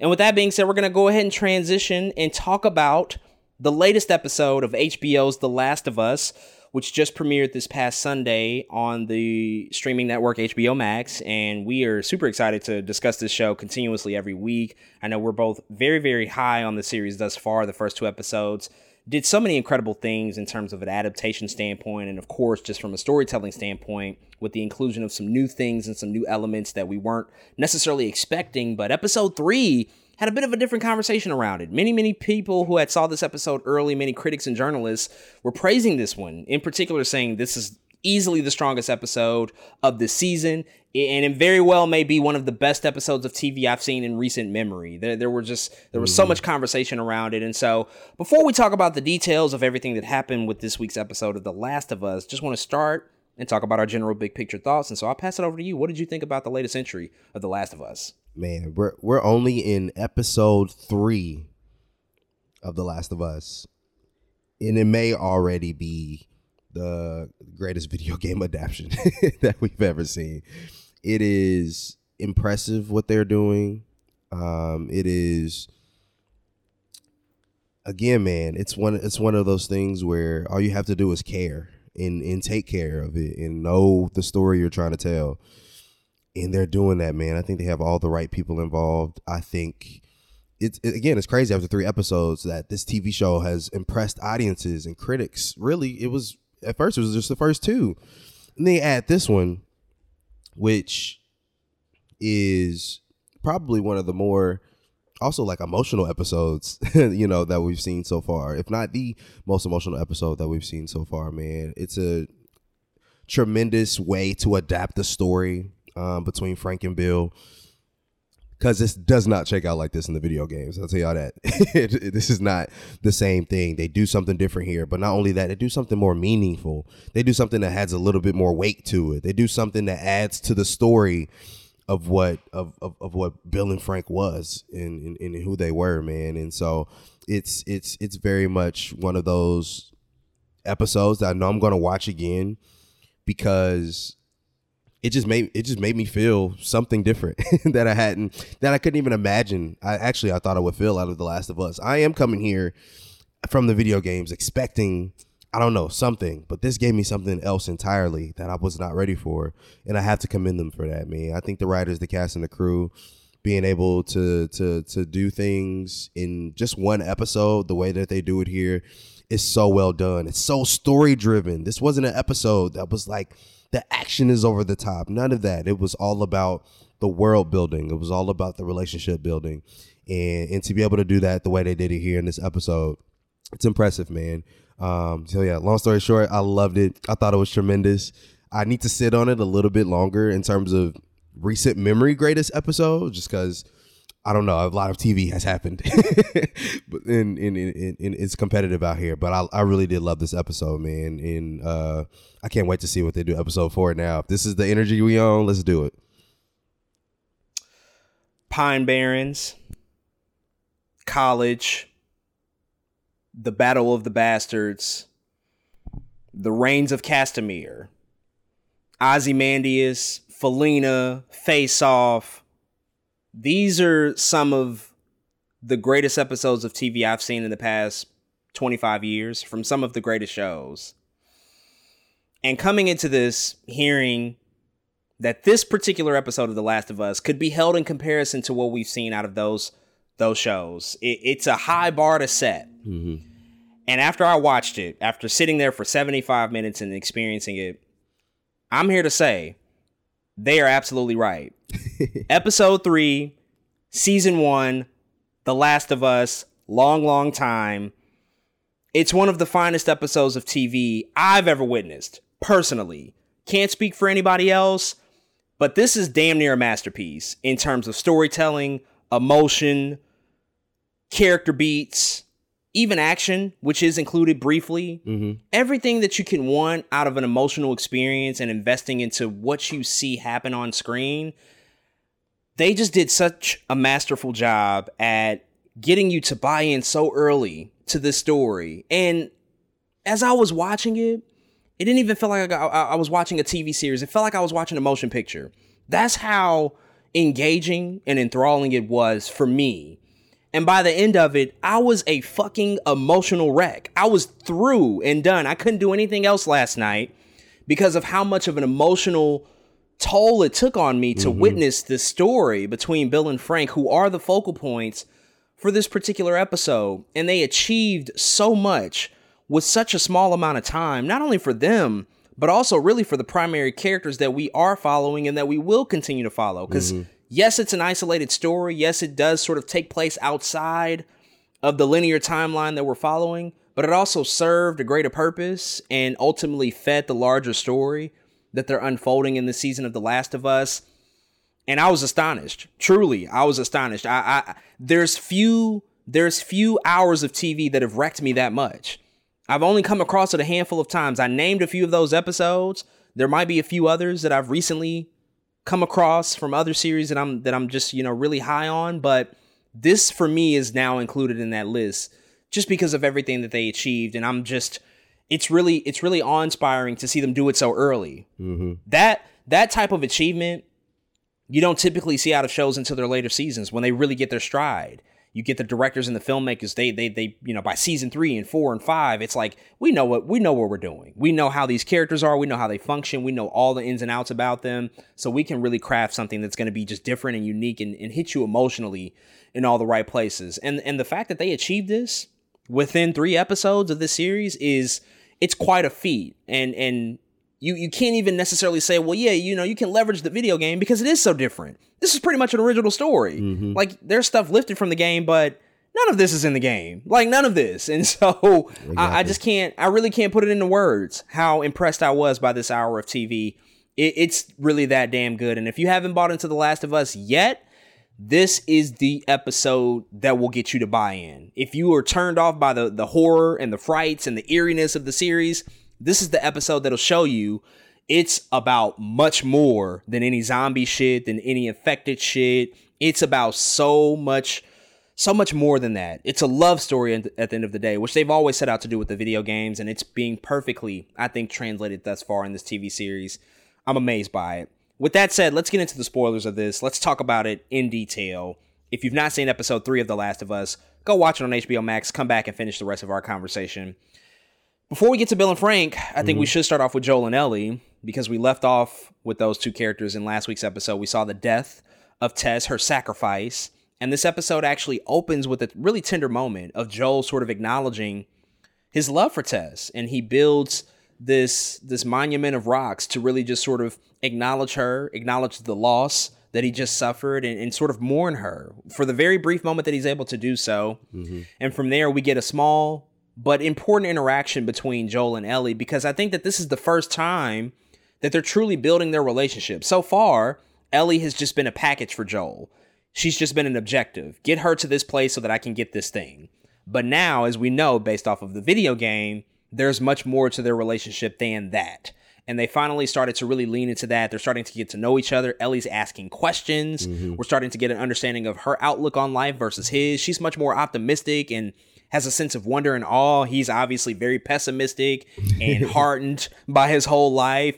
We're seeing that contrast in really unique ways here in just their conversations and dialogue. What did you make about just the brief time that we spent with them in the first about 10 minutes of this episode and just seeing their relationship develop in this way? Yeah, it's so interesting how, how big I think the loss of Tess actually looms over this episode, more we'll talk about later, but there's so much that Joel never spoke to, and in some ways will never speak to. It's just who he has become as a person who is now closed off from the world and has been closed off from the world since the death of Sarah. And now we're finally here, I think, in this moment where him and Ellie are actually alone for the real first time. There is no Tess. And now he's like, okay, there's still part of him that like had a daughter. I think what one of the things I really like about the open where they're in the woods, like his jacket is over her knees as it keeps her warm, even though, they're not close or anything yet. But it was just like, oh, this is already at least something is happening. She is under his care. And I think that's a very important outlook in the way to look at things right now, right? Where Joel looks at it as right now, she's still kind of a job. You know what I'm saying? Like, I have a job to do. You need to get here. I need to take you here at this spot, and that's all I can do for you. But like you said, she sees the world so much different from him, man, because she's never experienced anything. And in some ways, in Joel's mind, she's experienced everything. And they're so different, but so similar at the same time that it's like a tornado of people. And they're always going to clash heads, and then sometimes they get along and then they won't. It's just very interesting to see their dynamics, and we definitely see that in this episode, man, when we open up with him. I love how she's asking questions, but I also love how like he doesn't answer all of them, because that's how somebody who is closed off would act. You know what I mean? That's how long it would take somebody to open up. And in a lot of ways, Joe never even opened up to Tess. You think he's going to open up to Ellie day one? You know what I'm saying? And they don't do that. They really do take a slow approach. A lot of times he's not even answering questions about himself. He's answering questions about the world, or, you know what I mean? Something else. It's not really always about Joel yet. And so, yeah, man, I think they're just doing a good job portraying what Ellie and Joel are supposed to be. And yeah, they're really doing it beat for beat. And I love that about it. Yeah, it's great to just see her just be so amazed by an airplane. She said, dude, you got to go in the sky. I've never gotten a chance to do that. And Joel is just jaded by all of that, because he's like, planes, they were so terrible. You rode coach, you were in the middle seat, you just hope to get a window seat. Like, that's his outlook on life. And she's younger and has experienced much less. And she's looking at it from a half glass full sort of standpoint. And I think that definitely informs just the way that they play off of each other. As you said, that's going to be something that we continue to see develop and grow over the course of these next few episodes. Another thing that I do want to point out is the moment in which they go inside I believe it's like a gas station or just a place in which Joel has been to before to get some supplies, just to sort of stop for a quick second on their hike. Ellie goes into this basement. She's looking around, searching for stuff. She finds some tampons, which, Joel's not looking for that, but she's obviously going to pick that stuff up. She's a young woman, a girl. She goes down into this basement and sees an infected person. He's trapped under a pile of rocks. He's pretty much helpless and probably slowly but surely dying. And we see this almost sadistic side of Ellie come out, where she is kind of toying with this infected. She makes the incision cut across his forehead, and we see the fungi start to pop out of his head, which still just it's gross to see. I can't get over that. It's really weird to see that, the cordyceps growing out of his head like that. And then we see her, sort of stab him, and ultimately kill him. But she does so in a really slow way, almost again in a really sadistic way. And then another piece of this episode, Ellie just wants a gun. She wants a gun so badly. And Joe's like, no, you're not getting a gun. Stop asking. Even Tess denied her, you're not getting a gun.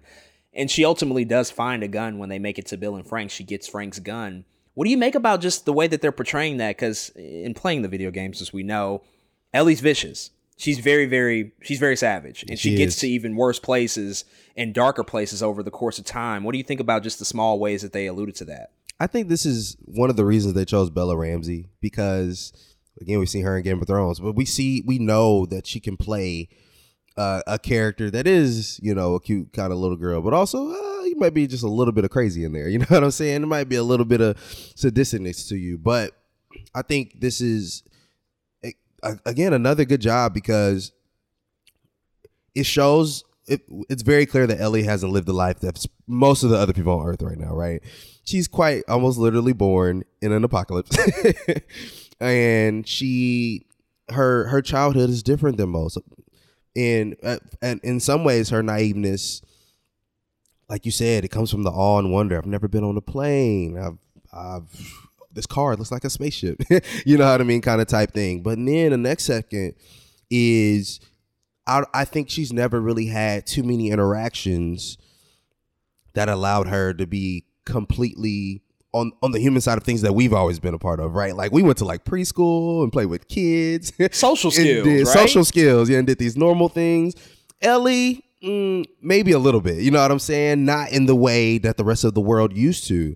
And so I think we're just seeing glimpses of that come out where she's not a normal girl, at least not normal to us. And in some ways, she's probably the new normal, right? Let's say they throw in a new character who's Ellie's age next episode after that. That's not a flashback, right? And I'm sure that girl is probably just like her. She doesn't know what's going on in the world. There are some things that she also just wants to test that she's never seen test. Ellie has never seen the news.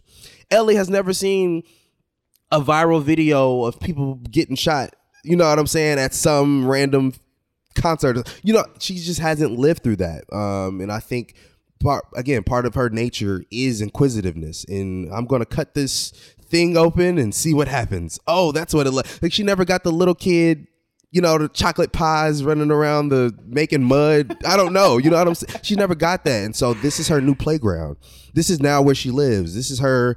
Oh, what is that? What's that thing over there? Oh, what happens if you stab this thing in the eye? It used to be a human, but now it's just a flower in the earth kind of type thing. What happens if you poke it? You know, kind of type thing. So I love that we're seeing those sides of her because I think the world around her just kind of makes sense.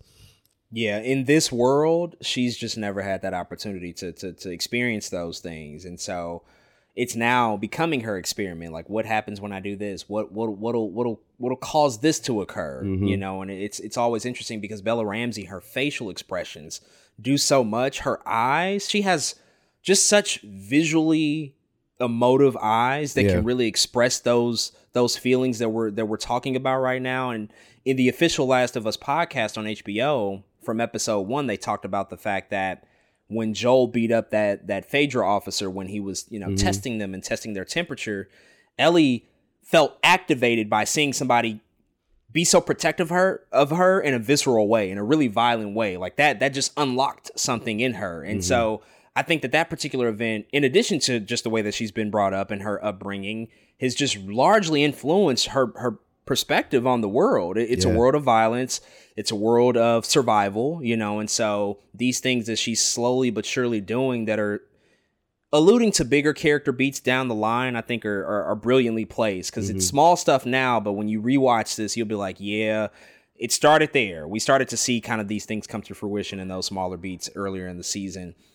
Of course, we have to talk about Bill and Frank, and what I think is so interesting about this week's episode is sort of how they flipped the formula. The first 2 episodes had those cold opens, which took place in the past, and then we come to the present day.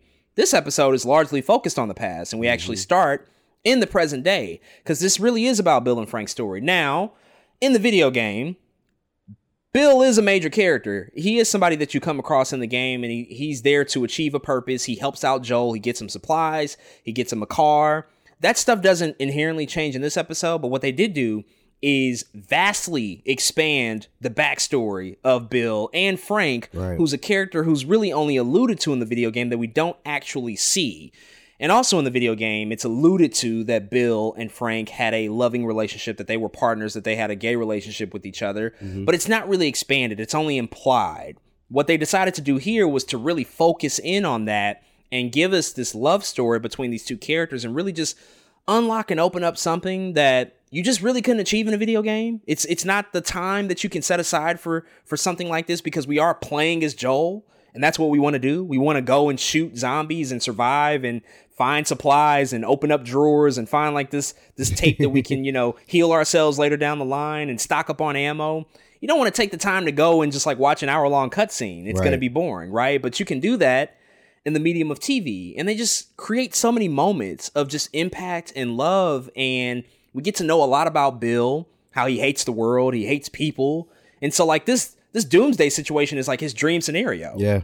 Pretty much the entire planet is gone. He can go and loot the Home Depot and take supplies and create this fortress for himself until he meets somebody that makes life worth living. He meets Frank, and instantly Frank is able to clock Bill just from the jump, like, oh yeah, he's gay.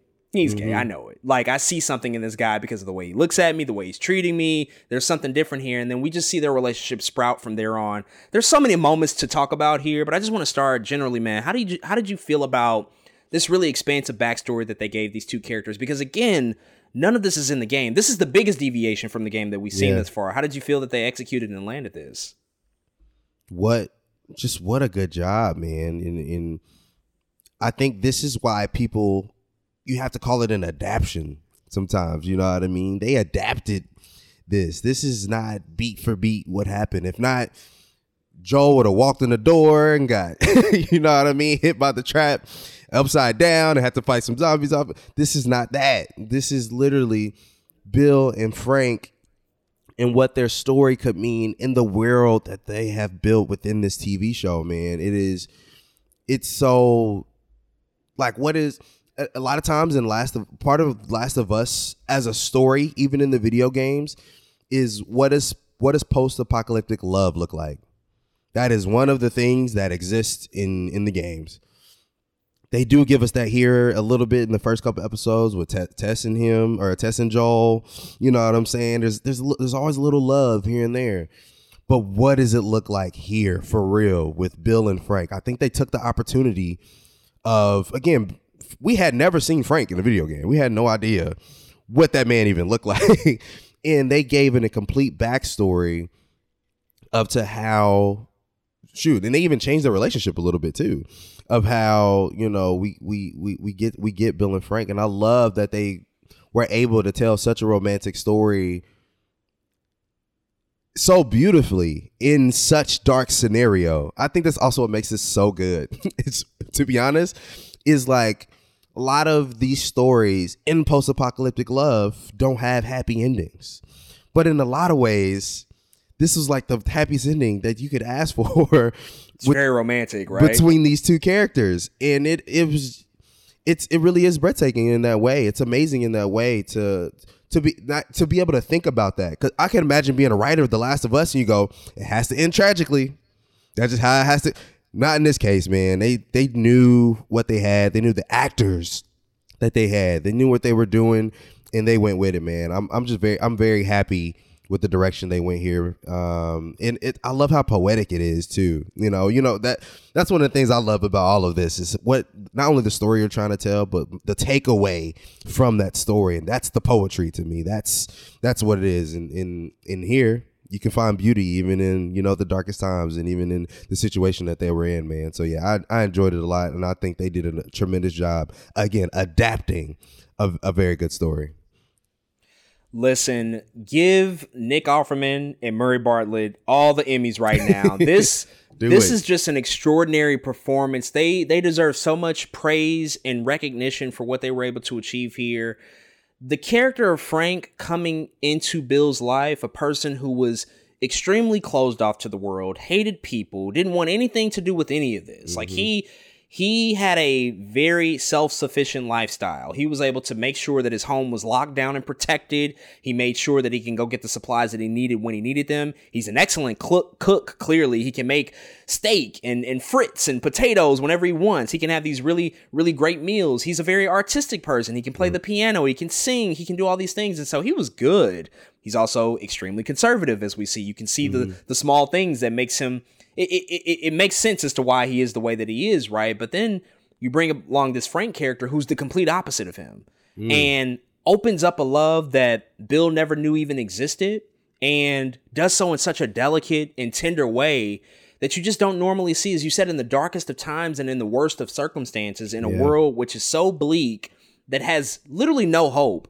They've crafted this love story that has all the hope that sustains over time, that grows and evolves, because we get the flash forward 3 years later. They're arguing with each other, which is what happens. That honeymoon phase in the beginning, shit was over in probably 6 months, you know? Now they have to deal with the realities. And you have Bill, who just wants to protect what he has. And Frank is like, we can't just survive here. We have to live. We have to open this up. Let's invite people. Let's bring people here. Let's do something a little bit more. He's getting Bill literally to change and become a better person. And the small details is what I loved here, because by the end of the episode, when we reach sort of the end of their lives, when they're older, and you look at the house on the inside, the interior versus how it was in the beginning, Frank walks in there and he just wipes across the countertop and it's dust everywhere. Like, the house is maintained, but Bill doesn't clean up necessarily. He just maintains it. It's literally a fortress for him. When Frank comes along, over time, he's painting artwork. They paint the walls, stuff like that is just a reflection on how much Bill has changed because of this person that he let into his life. Yeah. And it's just such a beautifully done job on the parts of them exceptionally well with their performances. But of course, the writers and the filmmakers behind this, there's just so many incredible moments. I think my favorite moment from this episode might have been at the piano when you see Frank walk over. He already knows that there's probably some songbooks underneath the seat. So let me open up this seat to see what's in here. And then Bill opens up about his mother. And the way that Frank sings the song is totally different from how Bill sings it. They sing the exact same song, but in very different ways. And Bill does it from a much more vulnerable and sad place, like a longing for love. And I think that was really kind of the moment where Frank knew, like, oh, this is something different. I want something out of this. I see something in this person, and I sense a love and a desire there, and I could possibly be that person for them. Were there any other like standout moments for you? I know we had Tess and Joel show up eventually to sort of have dinner with them, and we saw how that relationship developed. And we also got to see the booby traps. We didn't see how it was in the game, but the booby traps were effectively used here. What were some of the other standout moments from just this whole sequence with Bill and Frank? Yeah, shout out to booby traps. Those were crazy. They were just sleeping and people was on fire. I was like, what the heck is going on? Getting electrocuted and everything. Like, goddamn. It was just yelling outside.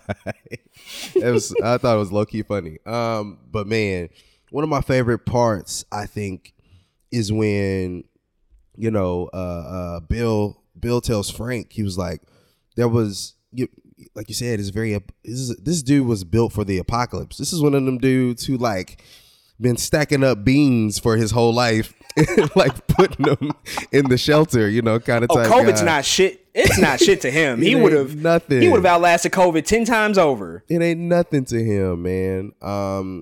But that was his thing for so long, right? And then the apocalypse finally arrives, and in some ways, he's like, well, I've done it, kind of type thing. Now what's next? And there's that moment where he's talking to Frank, man, and he tells him, he's like, you were my purpose.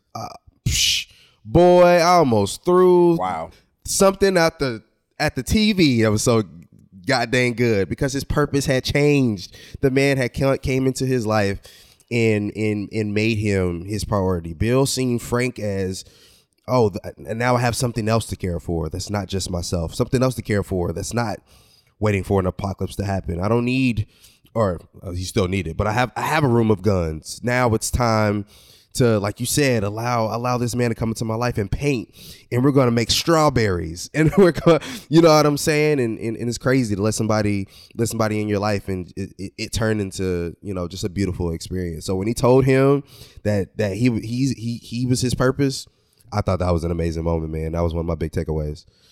It's just such an excellent line and so well delivered by Nick Offerman. And I think it just illuminates the fact that in this story in particular, and probably, if we're being honest, in real life, that sometimes the price of love is pain, because you are allowing yourself to become vulnerable. You're allowing yourself to completely expose and open up yourself to somebody else and trust them that's going to be your person and your partner for life. And that's what he did here with Frank. And because of that, there were vulnerabilities that Bill experienced that he otherwise wouldn't have experienced, such as meeting Joel and Tess and letting them in, or such as the Raiders showing up and trying to, sort of infiltrate the compound. Like, Bill probably just would have taken care of that easy, because he already had the booby traps. He had the guns ready to go. So he could have just fended them off himself. But now Frank becomes his protector, because Bill ends up getting shot. So it almost becomes like this really twisted thing, where it's like, well, we thought it was going to go this way, but in actuality, like, that person is also simultaneously protecting you, and he has something to lose as well, even though he is probably more open than you have ever been. And that was just such an illuminating moment. And I just love that, we do get the interaction between Joel and Bill, and Joel sort of telling him, like, listen, you need other people to help you. We have things that you can't have here. Let us help you. Let's make some exchanges. Let's build a relationship here because you do have somebody that you want to protect. It's not just you here, because if you just want to do a one-man stand down with the rest of the world, so be it. But that's not your situation anymore. So you have to not only live here, you have to preserve this lifestyle. You want to make sure that you can see it when you're older. And they ultimately do, thankfully. We do see them grow old, and Frank is sort of overtaken by, I would presume it's probably cancer of some sort. He eventually becomes sick and ill, and they misdirect us because you think that Bill's going to be kind of the person that might get sick and older first before Frank, but actually it's Frank.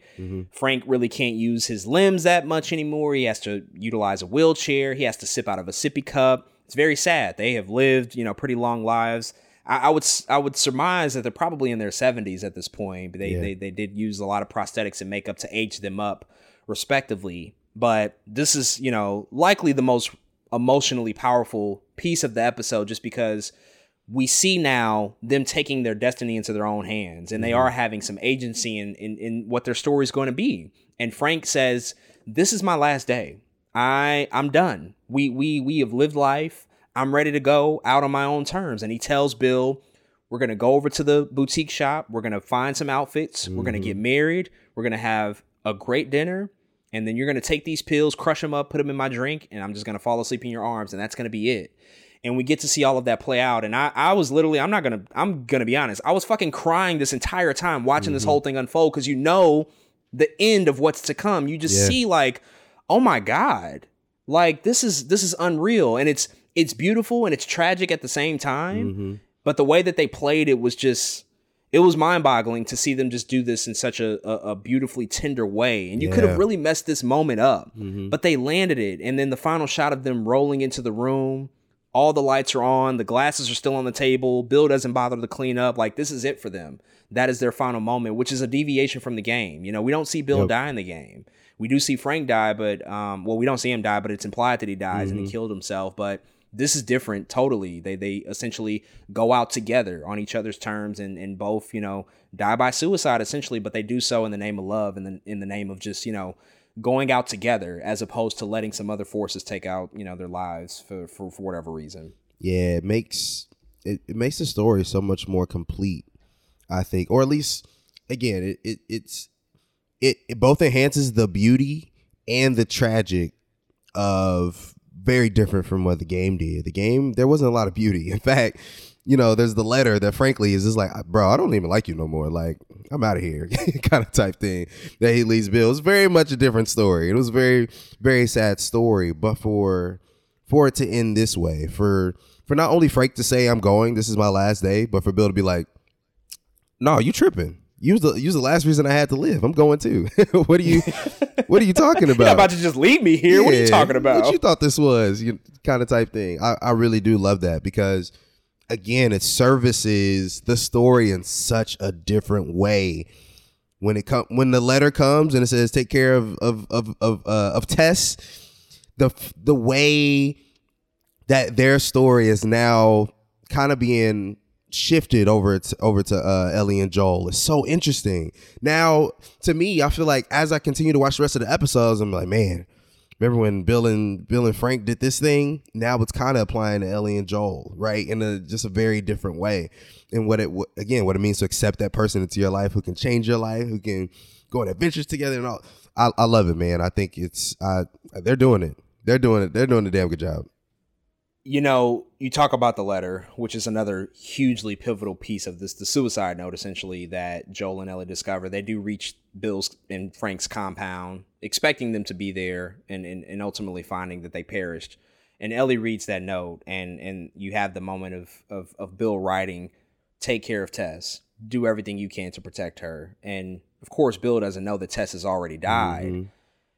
And now how that's shifted to become Ellie as opposed to Tess, because she has died. And so now we have two extremely vital moments between both Tess and Bill, the two characters that Joel has probably let in only since the death of Sarah, who have told him, she is now your purpose. That is who you need to live for. Bill did so by proxy of Tess, right? He doesn't know Ellie, but of course, like, Tess can then translate to Ellie because that is the only person that Joel has left now. But we have two instances where the two people that were closest to Joel have essentially said, like, this is now what you are meant to do. You have to protect this young girl at all costs, because her purpose is not only greater to society and to human nature, but also because of where you've been. And we know you, and we know what you've lost, and we know how closed off to the world you really are.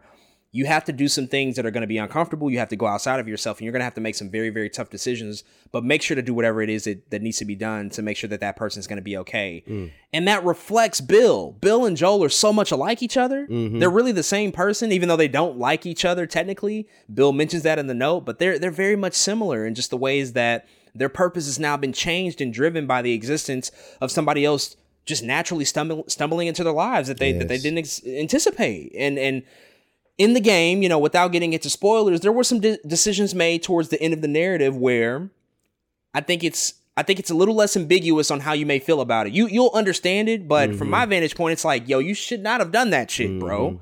Like, don't do that. But now, coming into the series, it's only accentuated those decisions and why he's going to make the choices that he makes in the future. It's like, I really can't be mad at you. I really can. I understand the bigger picture here, but dude, like, what you've been through in your journey has now just meant something so much more than any one person can really fathom unless they've walked your shoes. And so I'm really speechless by it, because it's just all going to come around towards the end of the season. It's going to be explosive. It's going to be just absolutely astonishing to see. And over the course of these next few weeks, we're going to see their journey continue. As we said, the relationship between Joel and Ellie is now starting to develop, really. And we're seeing more of those moments at the end of this episode. Joel lays down the rules. He accepts his mission now, which he hadn't done up until this point. He tells her, this is how it's going to be. You need to listen to me, follow the rules. Don't do this. Don't do this. Do what I say. She agrees and accepts it. They get in the car. They drive away, and we get the last shot, which is just beautiful, of the window that Bill and Frank left open. And we don't see their bodies, thankfully. They just imply what's there, which is just like the perfect way to end off. How do you see these next few weeks going? We've had this huge deviation. Do you think more bigger deviations are in store for us over the remainder of the season? Or do you think that probably from here on out, they might stick faithfully to what we saw in the video game? You know, I think, again, the overarching story for sure is going to remain the same. But I think a lot of these side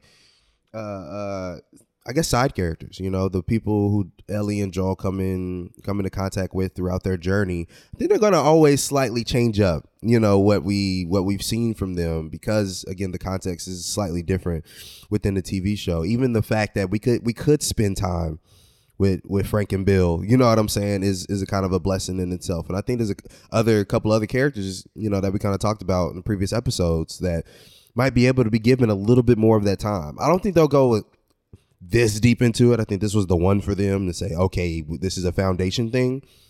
But I definitely think we'll see them make a couple changes for those other characters at some point in the TV show. So yeah, a little bit, half and half, like again, overarching story. I don't think they'll change much, but stuff like this to make good TV, I think they definitely will. I agree. I think that this was the one moment where they took all the agency to say, we're changing a lot of shit here. This was their one moment, and I do anticipate that the rest of the story will mostly follow what we've seen in the video game, of course, with enhancements, with subtle changes, with substitutions, you know, with all that stuff, you know. But I think that this is going to be the one example where we're like, that wasn't in the game, dog. But when you go back and play the game, or if you play the game for the first time and you maybe have watched the show for the first time before playing the game, I mean, what's that experience like? To know this backstory and then to allow that to inform the video game, like the stuff that isn't said, but you can still use that information. So like now both of these things, the game and the TV series, are both as a unit are becoming, I think, greater than the sum of their individual parts. Exactly. Now it's a really complete experience, which I just didn't anticipate coming into this, but they're doing so in such an amazing way. We should also quickly mention that season 2 has been officially renewed. Yep. To the surprise of no one. We knew that was coming, especially after we saw those numbers. You and I talked last week about, well, how are they going to do this? Is season 1 going to be the entire first game? Are they going to split it up? Are they going to make part 2 multiple seasons? I think we got a little bit more clarity on it, because Neil Druckmann did indeed confirm that season 2 will start to adapt The Last of Us Part 2. So I think it's pretty clear now that they will wrap up the story of Game 1 within the season, which if we look at the pacing of how things are going right now, it makes all the sense in the world. Yeah. The question then still remains, well, what happens with part 2? That is a much bigger game from a narrative standpoint. Mm-hmm. There's a lot more characters that we have to meet. There's more worlds and environments. It's a lot that they have to do, and of course they have to cast another huge lead in Abby. And if you don't know about Abby, a very swole woman. I don't know how they're gonna pull that off. They're gonna have to find somebody, maybe a wrestler. But if you don't know Abby, don't look her up. If you don't want to be spoiled, don't do it. Don't do it. You will. I swear to God, if you Google it, you're gonna be spoiled. So don't do it if you don't know what's gonna happen. How do you feel about that? How do you feel about season 2 coming? And how do you feel about just the nature of like how they're gonna tell that story once we do arrive to The Last of Us Part 2? Yeah, I think it's a good idea where Last of Us Part 1 is the first season. Again, these are very much games with stories that are contained, like Last of Us isn't like a 60-hour game. So I don't need the longest story in the world. Like tell the story and get out of there, man, because that's what The Last of Us does. That's what the video games do. They tell the story, you kill some people, you kill some zombies, you know what I'm saying? You get out of there. And I think they'll follow suit there. Season 2, I still have a feeling even if they don't do like a season 3, they'll do like a really long part 1 or something, and then a really long. Oh, like split it up. Exactly. It'll be like maybe release it or something. Yeah. Release it like 8 months apart, 6 months apart, something like that. Yeah, because that's a lot. It really is. It's massive. It really is. Like, and I feel like I remember just be like, dang, this game long. Like, am I still here? And it wasn't even all like action and stuff. It was like, dang, is this another cutscene? There's flashbacks. I mean, there's a lot to that game. So, and I think, and I still have a feeling that the way we're watching this season play out, that they'll want to stay true to a lot of those things. And so, yeah, I think it'll just be longer season 2. But I really like the idea of telling the story just like the game, doing it with care, as we see this episode and these first 3 episodes has done, and getting out of there, man. So I think this is all sound good news to me.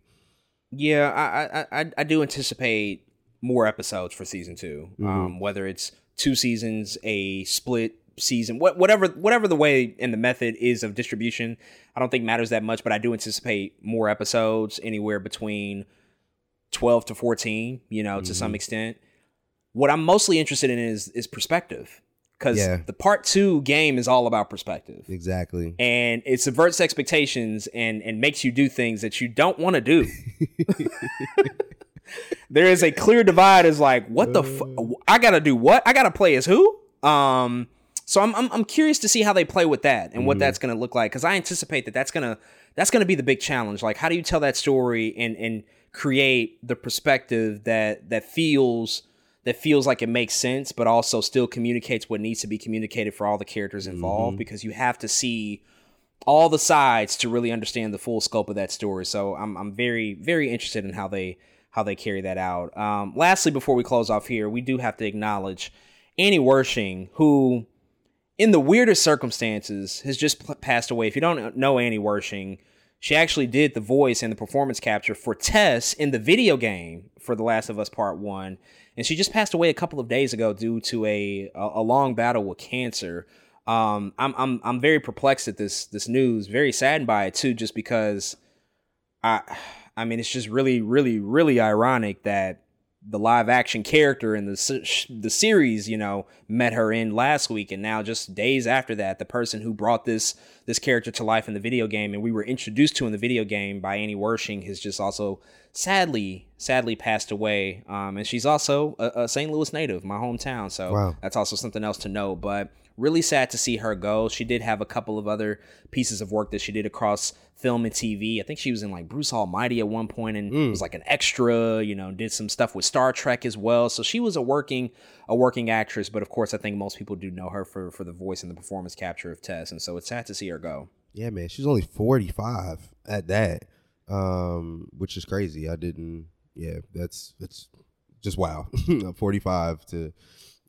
is insane, man. But like you said, the timing is crazy to me. Like everything we just said after seeing the character, and then the note that's like take care of Tess. Oh man, is like, oh my goodness. She actually played a really big character as one of the parents in Runaways too. That's one of the big places I know her from. That's right. I forgot about that. Yep.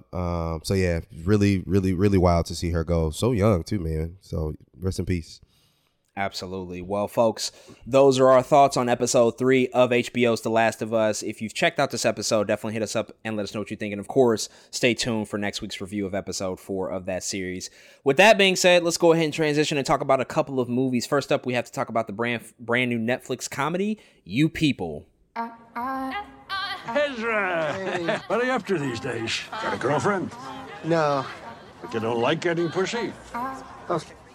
Hearing the word pussy come out of your mouth does make me question whether or not I like it. Back again up in this mother town. I'm never gonna meet a woman who understands me. I don't think I've heard of a man ever who wanted to be in a relationship so badly besides Drake. And I'm talking Views Drake. They hear that loud ooh. I feel like Views Drake, alone on a building, dangling my legs off, wondering what it's like to feel companionship. What the fuck? What are you doing? Stop! Help, I'm being attacked! Okay, but you're not getting 5 stars. You're an Uber driver. I mean, honestly, you guys are twins. Oh my God, wait, she really does look like me. I'm sorry, this was insane. Let me make it up to you. You're dating a black girl? I've never felt so understood by somebody in my entire life. Whether you like it or not, we kind of go together now. You're my boo, come on. I'm gonna ask her to marry me. Do you plan to? Out to her family? Yeah, I just haven't had the chance to meet them. What's going on? Tell me about life. How are you? This is your white granddaddy come back to haunt me. What? Now this is my fault? So you want to marry my daughter? Yes, I do. Well, Ezra, you could try. But they hate me. Can you honestly say that your family's excited to have my black ass in the picture? Oh my gosh, you are so beautiful. I think the police are fucked up towards black people. I like your braids. Thank you. Exhibit had braids. What's the difference between me and you? We've built a pretty awesome life together. We just need to protect it. What's the difference between me and you? Oh, so you're all Muslim. Very much so. I love it. This kufi that I'm wearing was actually a gift from the Honorable Louis Farrakhan. Are you familiar with the minister's work? Well, I'm familiar with what he said about the Jews. You know what, let's have dinner. What's the difference between me and you? You talk a good one, but you don't do what you're supposed to do. Your family, my family. I don't know how this is gonna work. Well, we were technically OG slaves. Are you trying to compare the Holocaust to slavery? Can you pass the potatoes? Our people came here with nothing like everybody else. It's a very uncomfortable conversation. You kidding me? Did we ever figure out what happened with the potatoes? Are you kidding me? ETA on those? What's the difference between me and you? Hey, what's up with White Cuz? Am I white cuz? Well, I'm not. I'm white cuz for sure.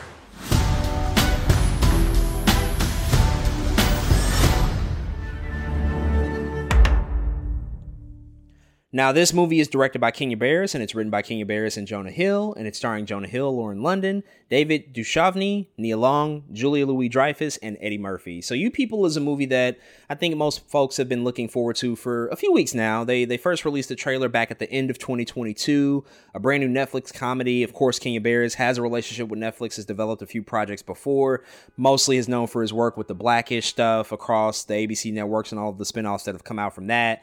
And there is a pretty impressive cast attached to this. Jonah Hill, Lauren London, Eddie Murphy, Julia Louis-Dreyfus. These are some A-listers across the board. So this definitely had a bunch of attention behind it. It just dropped this past week on Netflix. It's really their first big movie of 2023. It was included in that preview that they rolled out a couple of weeks ago. But this is kind of their first notable film that they're releasing, a part of their 2023 slate.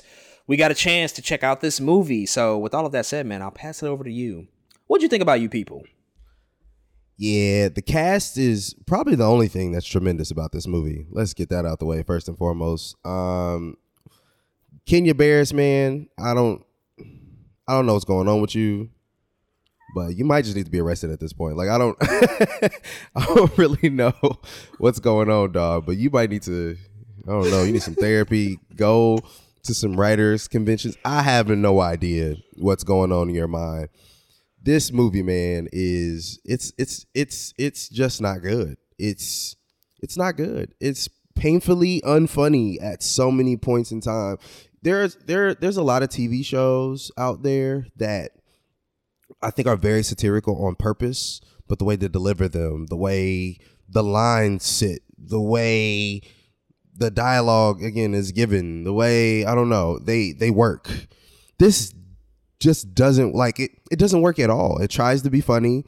I think I maybe chuckled one time. Maybe. I was 2 hours long just looking at a screen is not the funnest thing in the world, man. The only thing that was fun, I was like, oh, Lauren London's there. That's the only time I was like, yeah, this is the reason I'm here. Oh man, it's very cringy. I don't even know what else to really say about the film. It's just not good. It's not a good movie. There's not much to say about it. It's too long. There's really not even a plot to me. Like most at least it could have like lived in a rom-com space. And to be honest, it doesn't even feel like a rom-com because it's trying so hard to tell all these messages about a Jewish family and a black family being overprotective of their interracial kids, or like their children being in an interracial relationship, and it doesn't even do it in like what feels like a smart or provocative way that makes me interested. Like, again, the rom-com doesn't even feel like it's there for the most part. There wasn't a ton of romance, to be honest. They tried to do like this weird thing where like Jonah Hill and Lauren London, you're like, oh, they could never exist, and I still feel that while I was watching it. I never felt like, yep, this is some great chemistry between Jonah Hill and Lauren London. Instead, I was like, no, this just still doesn't feel right. I don't know. It could have been everything surrounding it, right? I'm not blaming anything, even necessarily on the acting or the actors, but everything around it was just so bad that it didn't feel like it was worth any of this. But yeah, Kenya Barris has been missing for a long time for me. I really only like Blackish. A lot of people don't like that, but I have reasons for liking Blackish. That he probably didn't write every episode of that either. But this is just not it, man. I hope he figures it out, maybe, hopefully, but I am no longer looking forward to any of his projects, man. There's a lot I already don't like, and just add this, tack it on to the list. It's disappointing just because, again, the cast is fire, but it's also like a Netflix rom-com by Kenya Barris. I can't say I really expected too much to come out of this. And that's exactly what I got. Pretty much a whole lot of nothing. So, yeah. Oh man, I'm sort of at a loss for what this movie is, which is so interesting because there is a large amount of varying opinions about this movie. I've seen everything from this is the worst rom-com I've seen in years to people praising it, saying that it's funny and it's brilliant and it's sharp in its writing. And I watched this and left this experience thinking that this was so bad and so not worth my time and just such an unenjoyable experience. I'm really disheartened at the state of rom-coms these days. There have been a few good examples. Mm-hmm. Ticket to Paradise is okay. Yeah, that's fine. I liked Marry Me. What was the one with Channing Tatum and Sandra Bullock? Lost City. Yeah, The City. Mm-hmm. Lost City of something or whatever it was. But that was it was like a rom-com mixed up with like an adventure story, so it had a little bit more to it. So there's a few examples, but I'm really disheartened at where we are right now because watching this movie, it might have killed a few brain cells in my head now that I think about it, just because of just how awful the writing felt to me. I think that I probably laughed a couple of times within the first 10 or 15 minutes because we mostly got like the deadpan Jonah Hill self-deprecating humor. I laughed at maybe a couple of those things, and then like Eddie Murphy's first round of dialogue, but he felt sleepy the entire movie. I don't even know if Eddie Murphy really wanted to be there. It just kind of felt like he showed up as a favor. Like, oh yeah, Kenya, you directed Coming to America. Let me just pop up here. We have a connection. I'll show up and do 3 days worth of filming to be on this movie. And I just watched this whole thing unamused, unentertained, unenthused about anything that I saw, feeling that the writing was so mediocre, feeling that it was just a bunch of stitched together scenes and moments that barely comprise and make up of a movie and a story, but it's been constructed as this 2 hour sort of commentary on interracial dating, which we've done that before. Guess Who's Coming to Dinner is a thing, and there's been a whole, subgenre of interracial dating movie, so that's fine. But what is this saying that's all that new? Not really anything. It's trying to be a modern twist, but I'd rather watch Guess Who with Bernie Mac and yes. Zoe Saldana from, 15 years ago. I'll just take a look at that because that was fine. Yep. This one, the one thing that I'll credit it is that I guess it tries to be somewhat of a love story to LA. I know Jonah and Kenya are both from LA, and so they paint LA as a really beautiful city and do a lot of stuff to talk about the culture. A lot of Nipsey stuff in there. Yeah, a lot of Nipsey stuff in there. Some good music, some personalities there that are very much ingratiated in that community. That stuff is cool. Beyond that, this is a bad movie, y'all. This is a bad movie. I can't put it no other way. I didn't like it. I won't ever watch it again. I really have nothing else positive to say about it.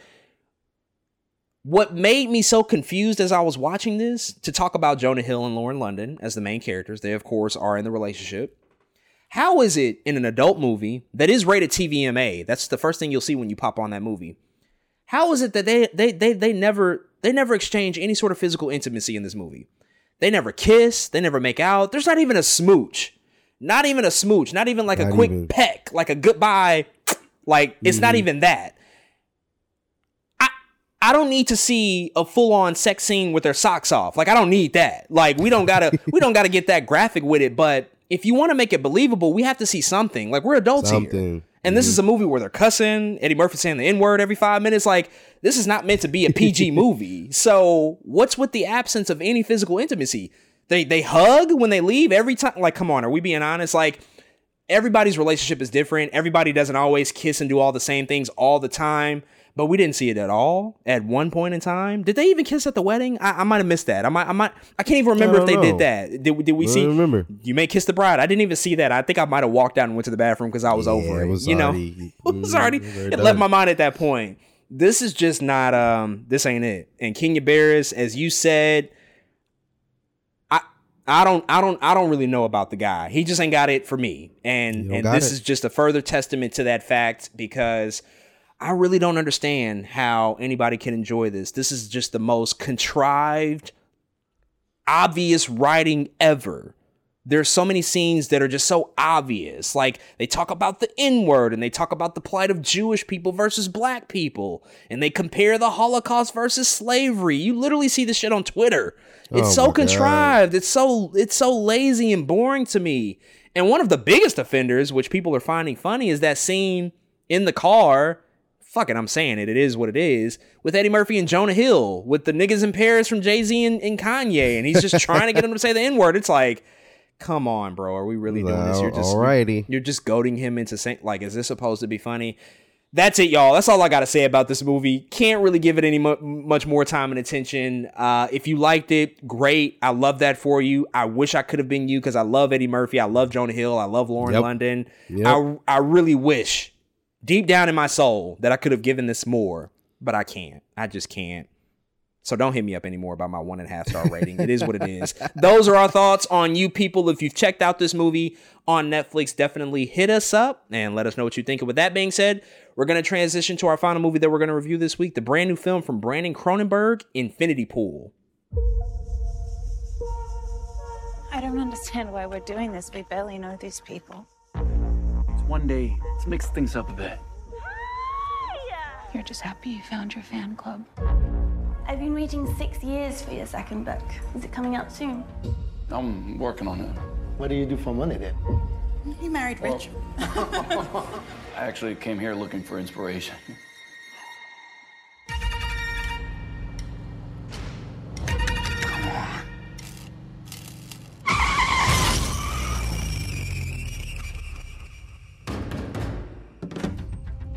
Mr. James Foster, you'll have to come with us.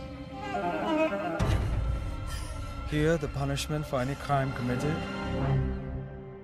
is death. What did you say?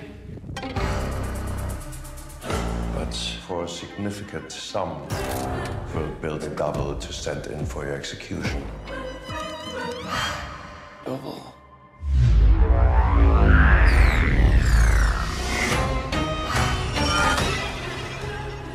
Just like me.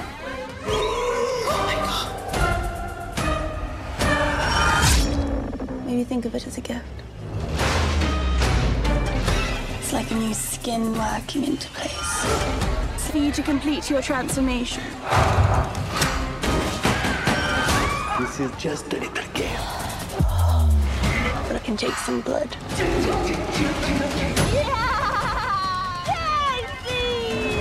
Show me how strong you are. It's really disgusting. Yet you could just sit there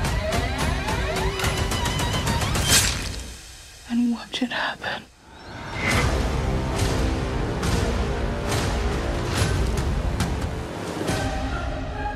You know, James, do you worry they got the wrong man?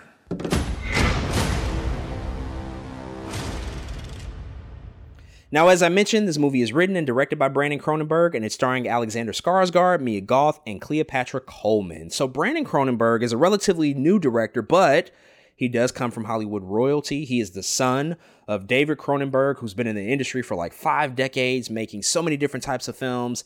They're both mostly known for their elements of science fiction, horror, body horror, mostly, and incorporating those into their stories. And before checking out Infinity Pool, I actually wanted to watch Brandon Cronenberg's most recent film, Possessor, which is available to stream on Hulu, just to get a sense of his style, to see how similar he was going to be like his dad, because I've seen a good fair amount of David Cronenberg's movie, but I wanted to get a better sense of Brandon, and I would I would recommend people check out Possessor. It's a really good movie, but went to go see Infinity Pool this past weekend, and I got to say I was mostly pleased by it. I think that this is a really, really solid third film from this director. What I mostly appreciated is the fact that you can see him elevate his style even more from Possessor. You can see him getting a little bit more money, getting a little bit more comfortable with his own filmmaking styles and attributes and the things that he wants to showcase in terms of his storytelling. And I really, really love the sci-fi concept that's included here. I won't spoil it because it is very unique and central to the story and just how it progresses. But there's a really cool sci-fi concept. I mean, listen, if you just look at the title, Infinity Pool, you can start to imagine what that might mean. And It's really cool. And it creates this really kind of twisted, fucked up romantic story between the main characters. But the thing that I have to praise the most, first and foremost, is Mia Goth. She is literally a force of nature. I am almost at a loss for words every time I see her in a movie. She takes everything that she's been a part of that I've seen and she elevates it even further, because I would dare say if you take Mia Goth out of the things that we've seen recently from her, if you take her out of X, if you take her especially out of Pearl, those movies don't work as well without her presence. And the same thing applies to Infinity Pool. If she's not here, the movie isn't anywhere nearly as entertaining as it could be, because she is an absolute psychopath in this movie. She's crazy. And we get to see her be a different type of crazy than what we saw in Pearl. If you've seen Pearl or even X, which, you know, sort of alludes to the events in Pearl, you kind of see how dark that this actress can get and how deep she can go in her performances. This is different because this is leaning more towards her being quote unquote normal. Like, she's not putting on makeup. She's not putting on really an accent. She's using her native accent, but she does do a lot of fucked up shit. There's a lot of scenes where it's like, yo, what are you doing right now? What? Why are you just so crazy and just unpredictable? And I can't see where things are going to go because of your presence here. She is a star really in the making. And I'm just so in tune and locked in for whatever Mia Goth does.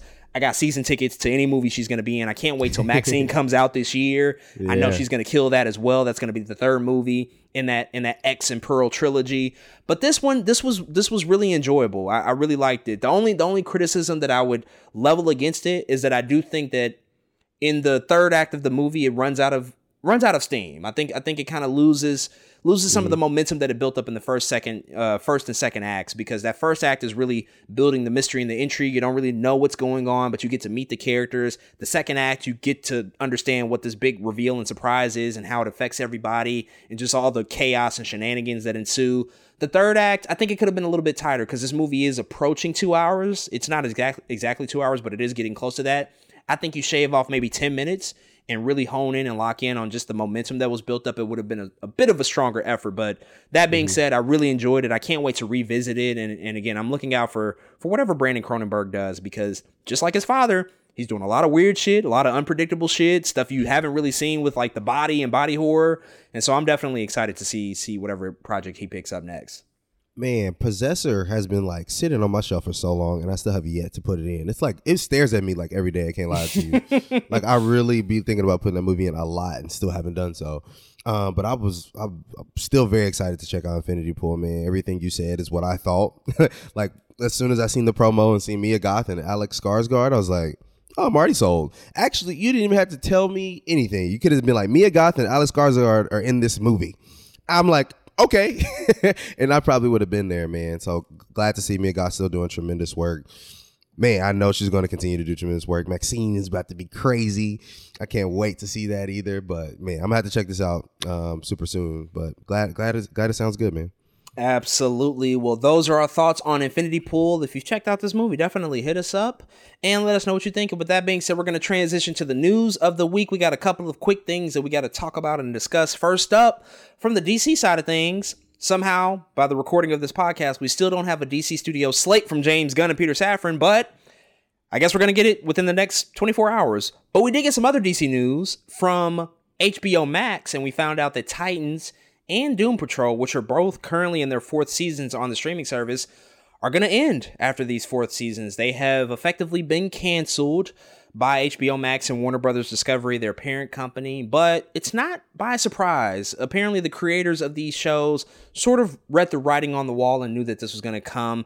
From The Hollywood Reporter, we have a quote that says, quote, sources say producers on both Titans and Doom Patrol saw the writing on the wall amid all the changes with DC Entertainment and plotted their current seasons with proper endings so as to not leave fans in a lurch, end quote, which I guess is a good thing so that people just don't watch these 4th seasons and say like, well, that was really anticlimactic. But James Gunn also made it very clear on Twitter that this decision preceded him and Peter Safran. They had nothing to do with the cancellation of Titans and Doom Patrol. This was effectively made by the ownership and the leaders before they were brought on to lead DC Studios. So I would assume David Zaslav and his entire regime made this decision. They've been cutting a lot of stuff from HBO Max, if we've talked about a couple of times, and so Titans and Doom Patrol have been no exceptions. But I know you watch Titans and I watch Doom Patrol, so we're in a bit of a interesting situations here where we haven't seen the other show, but we have both seen these in some capacity. How do you feel about these shows, sort of reaching the finish line here?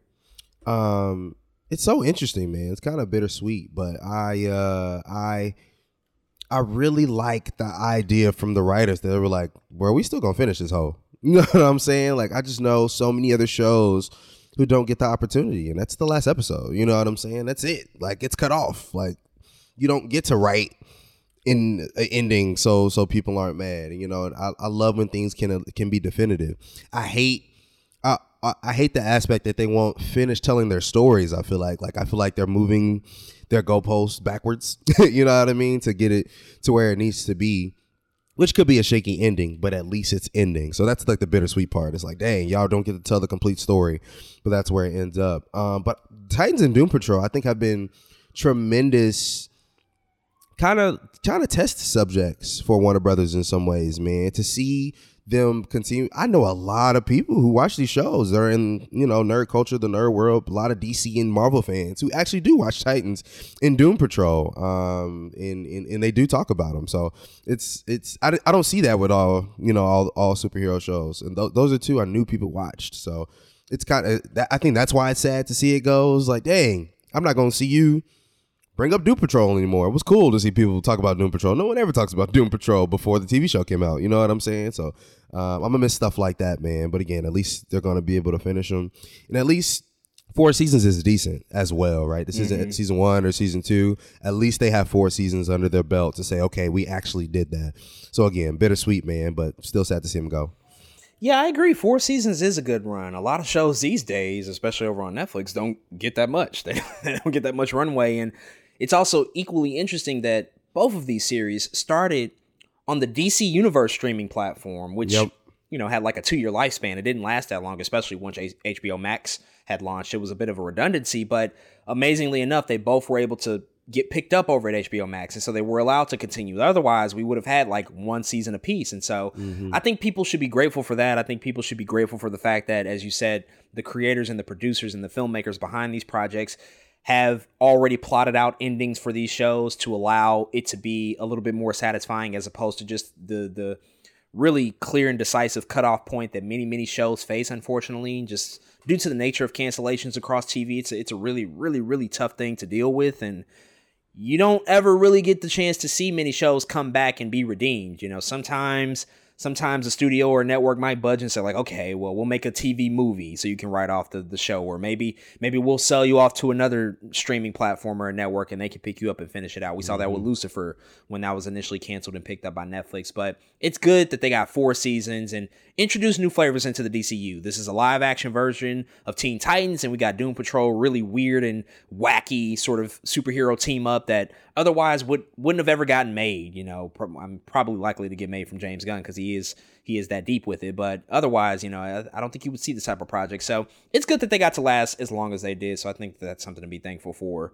Over on the Marvel side of things, we just found out some new casting news. So apparently, Ayo Edebiri, who stars in FX's The Bear, a show we've both seen, has joined Marvel Studios' Thunderbolts movie, which is going to be filming very soon here in the summertime. And it's going to be coming out next July 2024. That's a part of Phase 5 of the new storytelling that's coming from Marvel. Ayo Edebiri, when I talked about The Bear on the show, I mentioned her specifically as somebody to look out for. Very excited to see all the things that she does. If I'm being honest about this news, though, I gotta say, with a lot of the casting announcements with these Marvel projects, in terms of like, I'm really excited about this person. Oh, they've done tremendous work on this series and I can't wait to see them, you know, in this new Marvel project. What ends up happening is a sense of disappointment. And I just can't I can't help but think about Michaela Cole in Black Panther Wakanda Forever, how little she was utilized. That's not to say that can't increase in the future and that we won't see more out of that character in the future. And they just, you know, sort of established the building blocks. But I'm a little hesitant to get super excited about this. I'm glad she's getting money. She's getting a paycheck from this. Like, that's dope. Like, a black actress who's going to be in this huge movie. Many more people will discover her because of this. But I guess we just have to see what she's going to play, because right now it's an undisclosed role. We don't really know what her contribution to this movie is going to be in terms of a character and what she's going to bring to the film. Yeah, I'm wondering if they're, again, I still remember, again, I don't know how confirmed this is, but I still remember very recently people saying Sadie Sink was going to play Songbird, you know, in Thunderbolts. And I'm wondering if this is another character to add to the Thunderbolts, or if there is some villainous kind of thing going here with her. But overall, like you said, like, it's hard to get too pumped, just because, again, this late in an announcement like that feels like, you'll be in it and we'll see you. I don't know, you know, how much, you know, you're going to do or how much you're going to have to do. She could be a general of something and we'll see her for 30 seconds, you know what I'm saying, and be like, oh, that was it, kind of type thing. So yeah, it is one of those wait and see situations. But like you said, at least you're getting a paycheck. I love to see that post Bear that she's getting more work as well. Shoot, post Marvel, the world is her oyster after this. In some ways, that's how I'm looking at it. Like, oh, you've been in a Marvel movie? Well, come be in this thing over here that I have. I love that propel.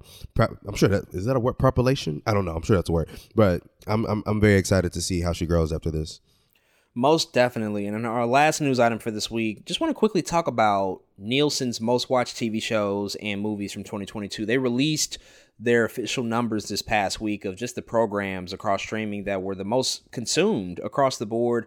They also released lists for acquired television series, so things like NCIS, which is on Netflix. They counted numbers for that too. But I want to specifically focus on original series and also movies that have performed exceptionally well. And so they dropped their top 15, and the way that they judge this is by the amount of minutes watched, which is kind of industry standard at this point in terms of what's ranking above a particular project. And so let's start on the TV side of things. This is the streaming series originals list, which is a top 15 list. And rounding out at the top is Stranger Things, which I don't think is a surprise. It's a juggernaut at this point with 52 billion minutes consumed across the year. And another important thing to note is that they are taking into account all episodes that are available. So that 52 billion minutes includes all 4 seasons of Stranger Things. Of course, that is propelled by the new season 4 that premiered this year. I'm sure a lot of people went back and rewatched season 1 and 2 and 3, but that's just another thing to take into consideration, that this is all episodes, all seasons included in this list. But Stranger Things is number 1 at 52 billion minutes. Ozark is at 31.3 billion minutes in the number 2 spot. Wednesday is in the number 3 spot with 18.6 billion minutes. Cobra Kai at number 4 with 16.7 billion. Number 5 is Bridgerton, 14 billion minutes. 6, Virgin River with 13.6 billion minutes. Number 7 is Dahmer with 13.4 billion minutes. 8, Love is Blind, 13.1 billion minutes. Inventing Anna, 12.9 billion minutes at number 9. Number 10, The Crown, 12.7 billion minutes. 11, The Boys, 10.6 billion minutes. 12, The Great, easy for me to say, The Great British Baking Show at 10.6 billion minutes. Number 13, The Umbrella Academy with 10.5 billion minutes. Number 14, The Last Kingdom with 10.4 billion minutes. And rounding out the top 15 is The Rings of Power at 9.4 billion minutes. Whew! That's a lot of watch time, man. A lot of shows getting viewed by a lot of eyeballs there. What stands out to you? Any surprises? Anything that this tells to you in terms of a story? Just the narrative that's being crafted here? I should note that out of 15, 13 of these are Netflix shows. So take that for what it is. That Netflix is clearly the king when it comes to at least streaming series. But what are your big takeaways from just seeing this list of these projects across streaming? Who is watching Virgin River? That's my first takeaway. Is this like a damn dog? You hating on the Virgin River crew out here?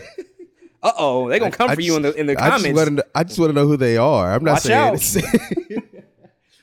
it's a bad show or anything. I have just never been on the internet or from word of mouth and been like, man, that episode of Virgin River, that was the one. Ah, man, it's probably some demographic I'm just not a part of. I have not seen anybody talk about that show, man. But man, a lot of Netflix. Lot of Netflix. And it's funny, this is still like the company that's under and will continue to be under for a long time, the way they do business. But a lot of these make sense to me, man. Stranger Things is not a surprise. Ozark isn't a surprise. Wednesday is not a surprise. The way you talk about Cobra Kai is not a surprise. Did Bridgerton have a new season last year?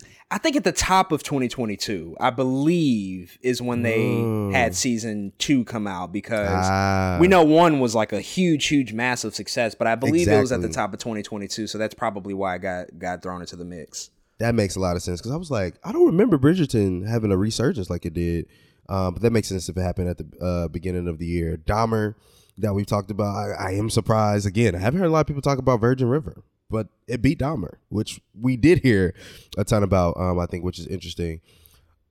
Man, The Boys being top 15, I just love to see that. I can't wait to see it higher. I think it will be higher next year. I really do.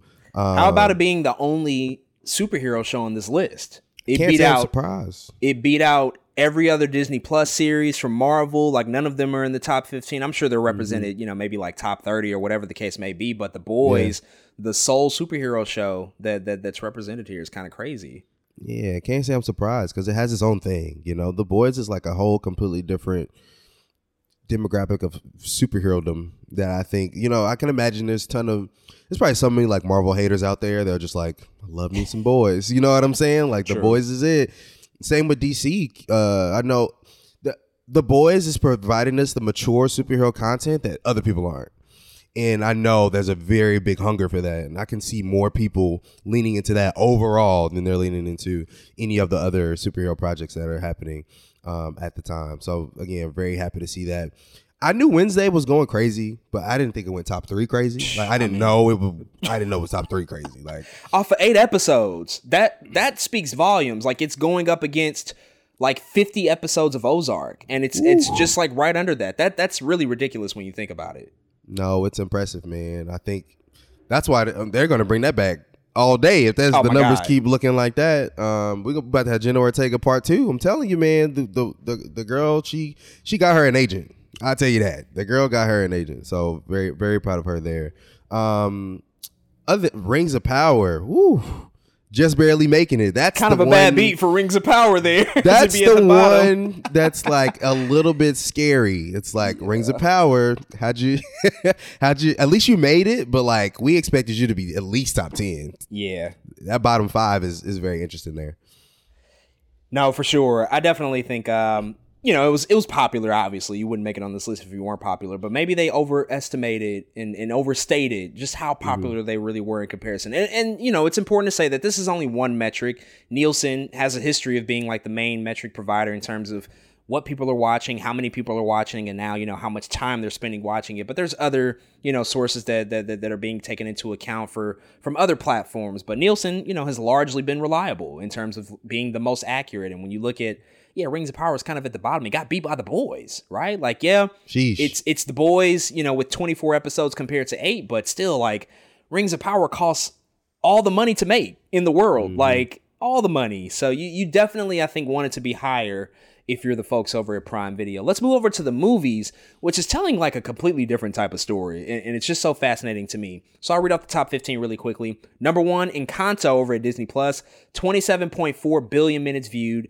Number 2, Turning Red, 11.4 billion minutes. Sing 2, 11.3 billion minutes. Moana, 8.6 billion minutes. The Adam Project over on Netflix, 6.1 billion minutes. Hocus Pocus 2 back to Disney Plus, 5.6 billion minutes. Don't Look Up on Netflix, 5.1 billion minutes. Frozen on Disney Plus, 5.1 billion minutes. That's Frozen 1 to be exact. Luca, 4.9 billion minutes at number 9. Number 10, rounding out that top 10, is The Gray Man on Netflix, 4.9 billion minutes. And then the final bottom 5, Zootopia at 11 with 4.4 billion minutes. Coco also with 4.2 billion minutes.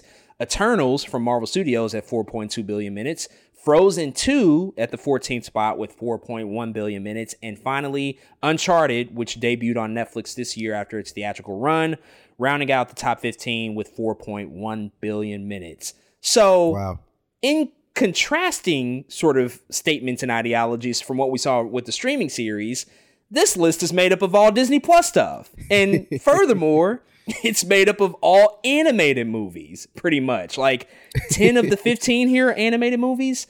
I remember a few weeks ago, we talked about the performance of animated movies when you saw Strange World in theaters and just how poorly that did from a box office perspective. And that's kind of been the narrative with a lot of animated movies recently. I think that this tells us why. Everybody's staying at home to watch them, especially if you're of a younger demographic. Just imagine all the parents who have Disney Plus who have pretty much been mandated by their kids, like, you got to have this because they got all the animated movies that they're going to watch over and over and over and over. Every time my damn brother calls me, my niece is on the phone talking about Turning Red. She's singing Turning Red. She's talking about the bands and the music and stuff like that. She's obsessed with that movie. That is like her most watched movie ever. Encanto is no surprise as well. We know how amazing that was, but what do you think about that Disney Plus has sort of ruled the movie side of things, and then in addition to that, animated movies are just killing it across the board on streaming? You know, I think it's very, very telling of how we consume content, I think, as we age. Because you look at the streaming series, and it's like, maybe only adults watch series. You know what I'm saying? Like you start to it sounds very obvious, but nobody really thinks about, like, there's not a ton. Like, I can't imagine what else will show up on the TV show list that's more geared towards kids. Like Coco Melon. Like, I don't know. You know what I'm saying? Like, I don't know what's supposed to pop up there or what I'm looking for there. But movies makes a ton of sense to me. I'm even thinking about when we were younger. Of course, I was watching cartoons, right? But I was popping them movies in back to back too, over and over. And it was. And also the way we consumed TV shows when we were younger, it was very few times where I was like, it's Friday at 5:30, I need to watch my show. It just didn't happen that often when you're younger. It happened with very few cartoons. A lot of that stuff isn't linear. You know what I'm saying? A lot of that stuff isn't. A lot of episodes have their own thing. It's just the way it's written.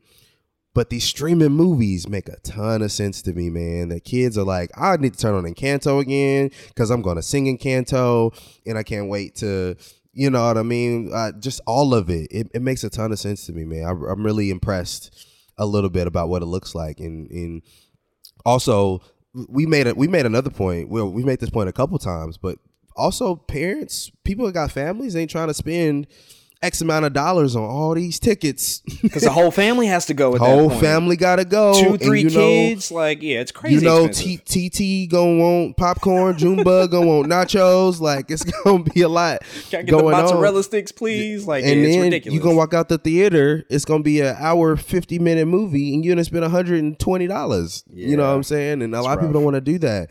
But what you can do, get the family together and watching Encanto on Friday night. You can do that. And then, now Lily and Junebug is addicted to Encanto. They're going to run it back again.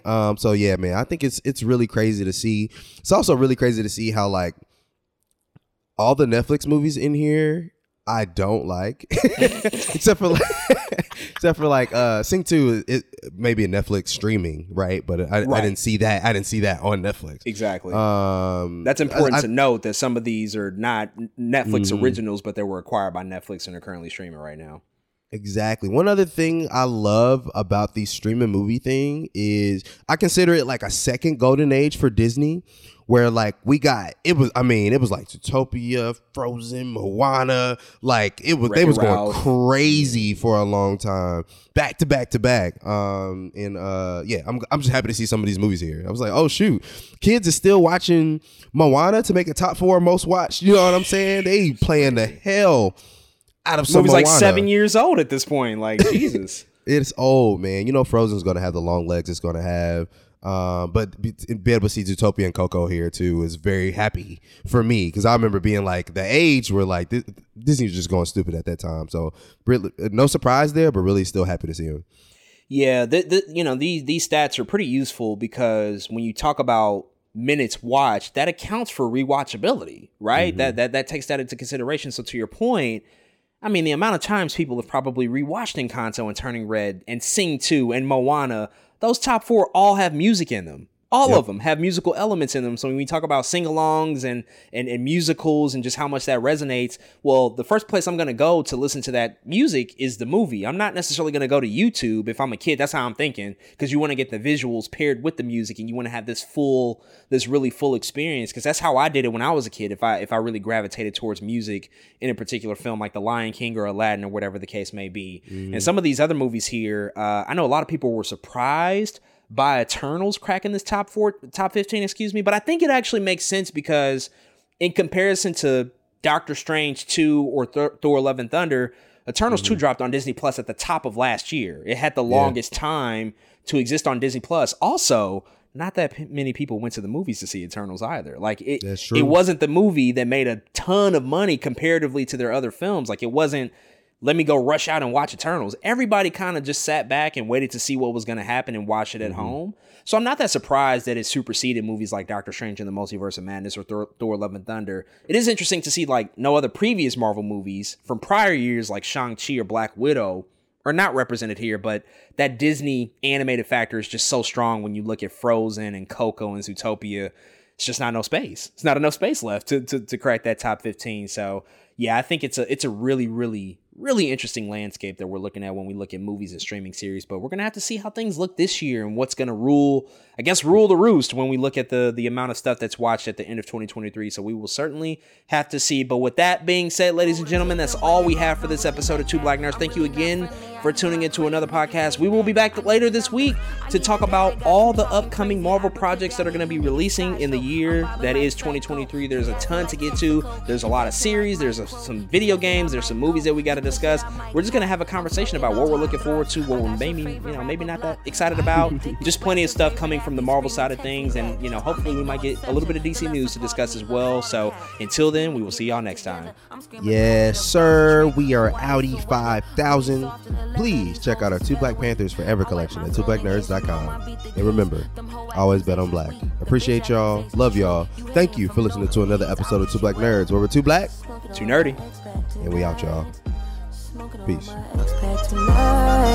Smoking on my expect tonight. Smoking on, you can trust in me.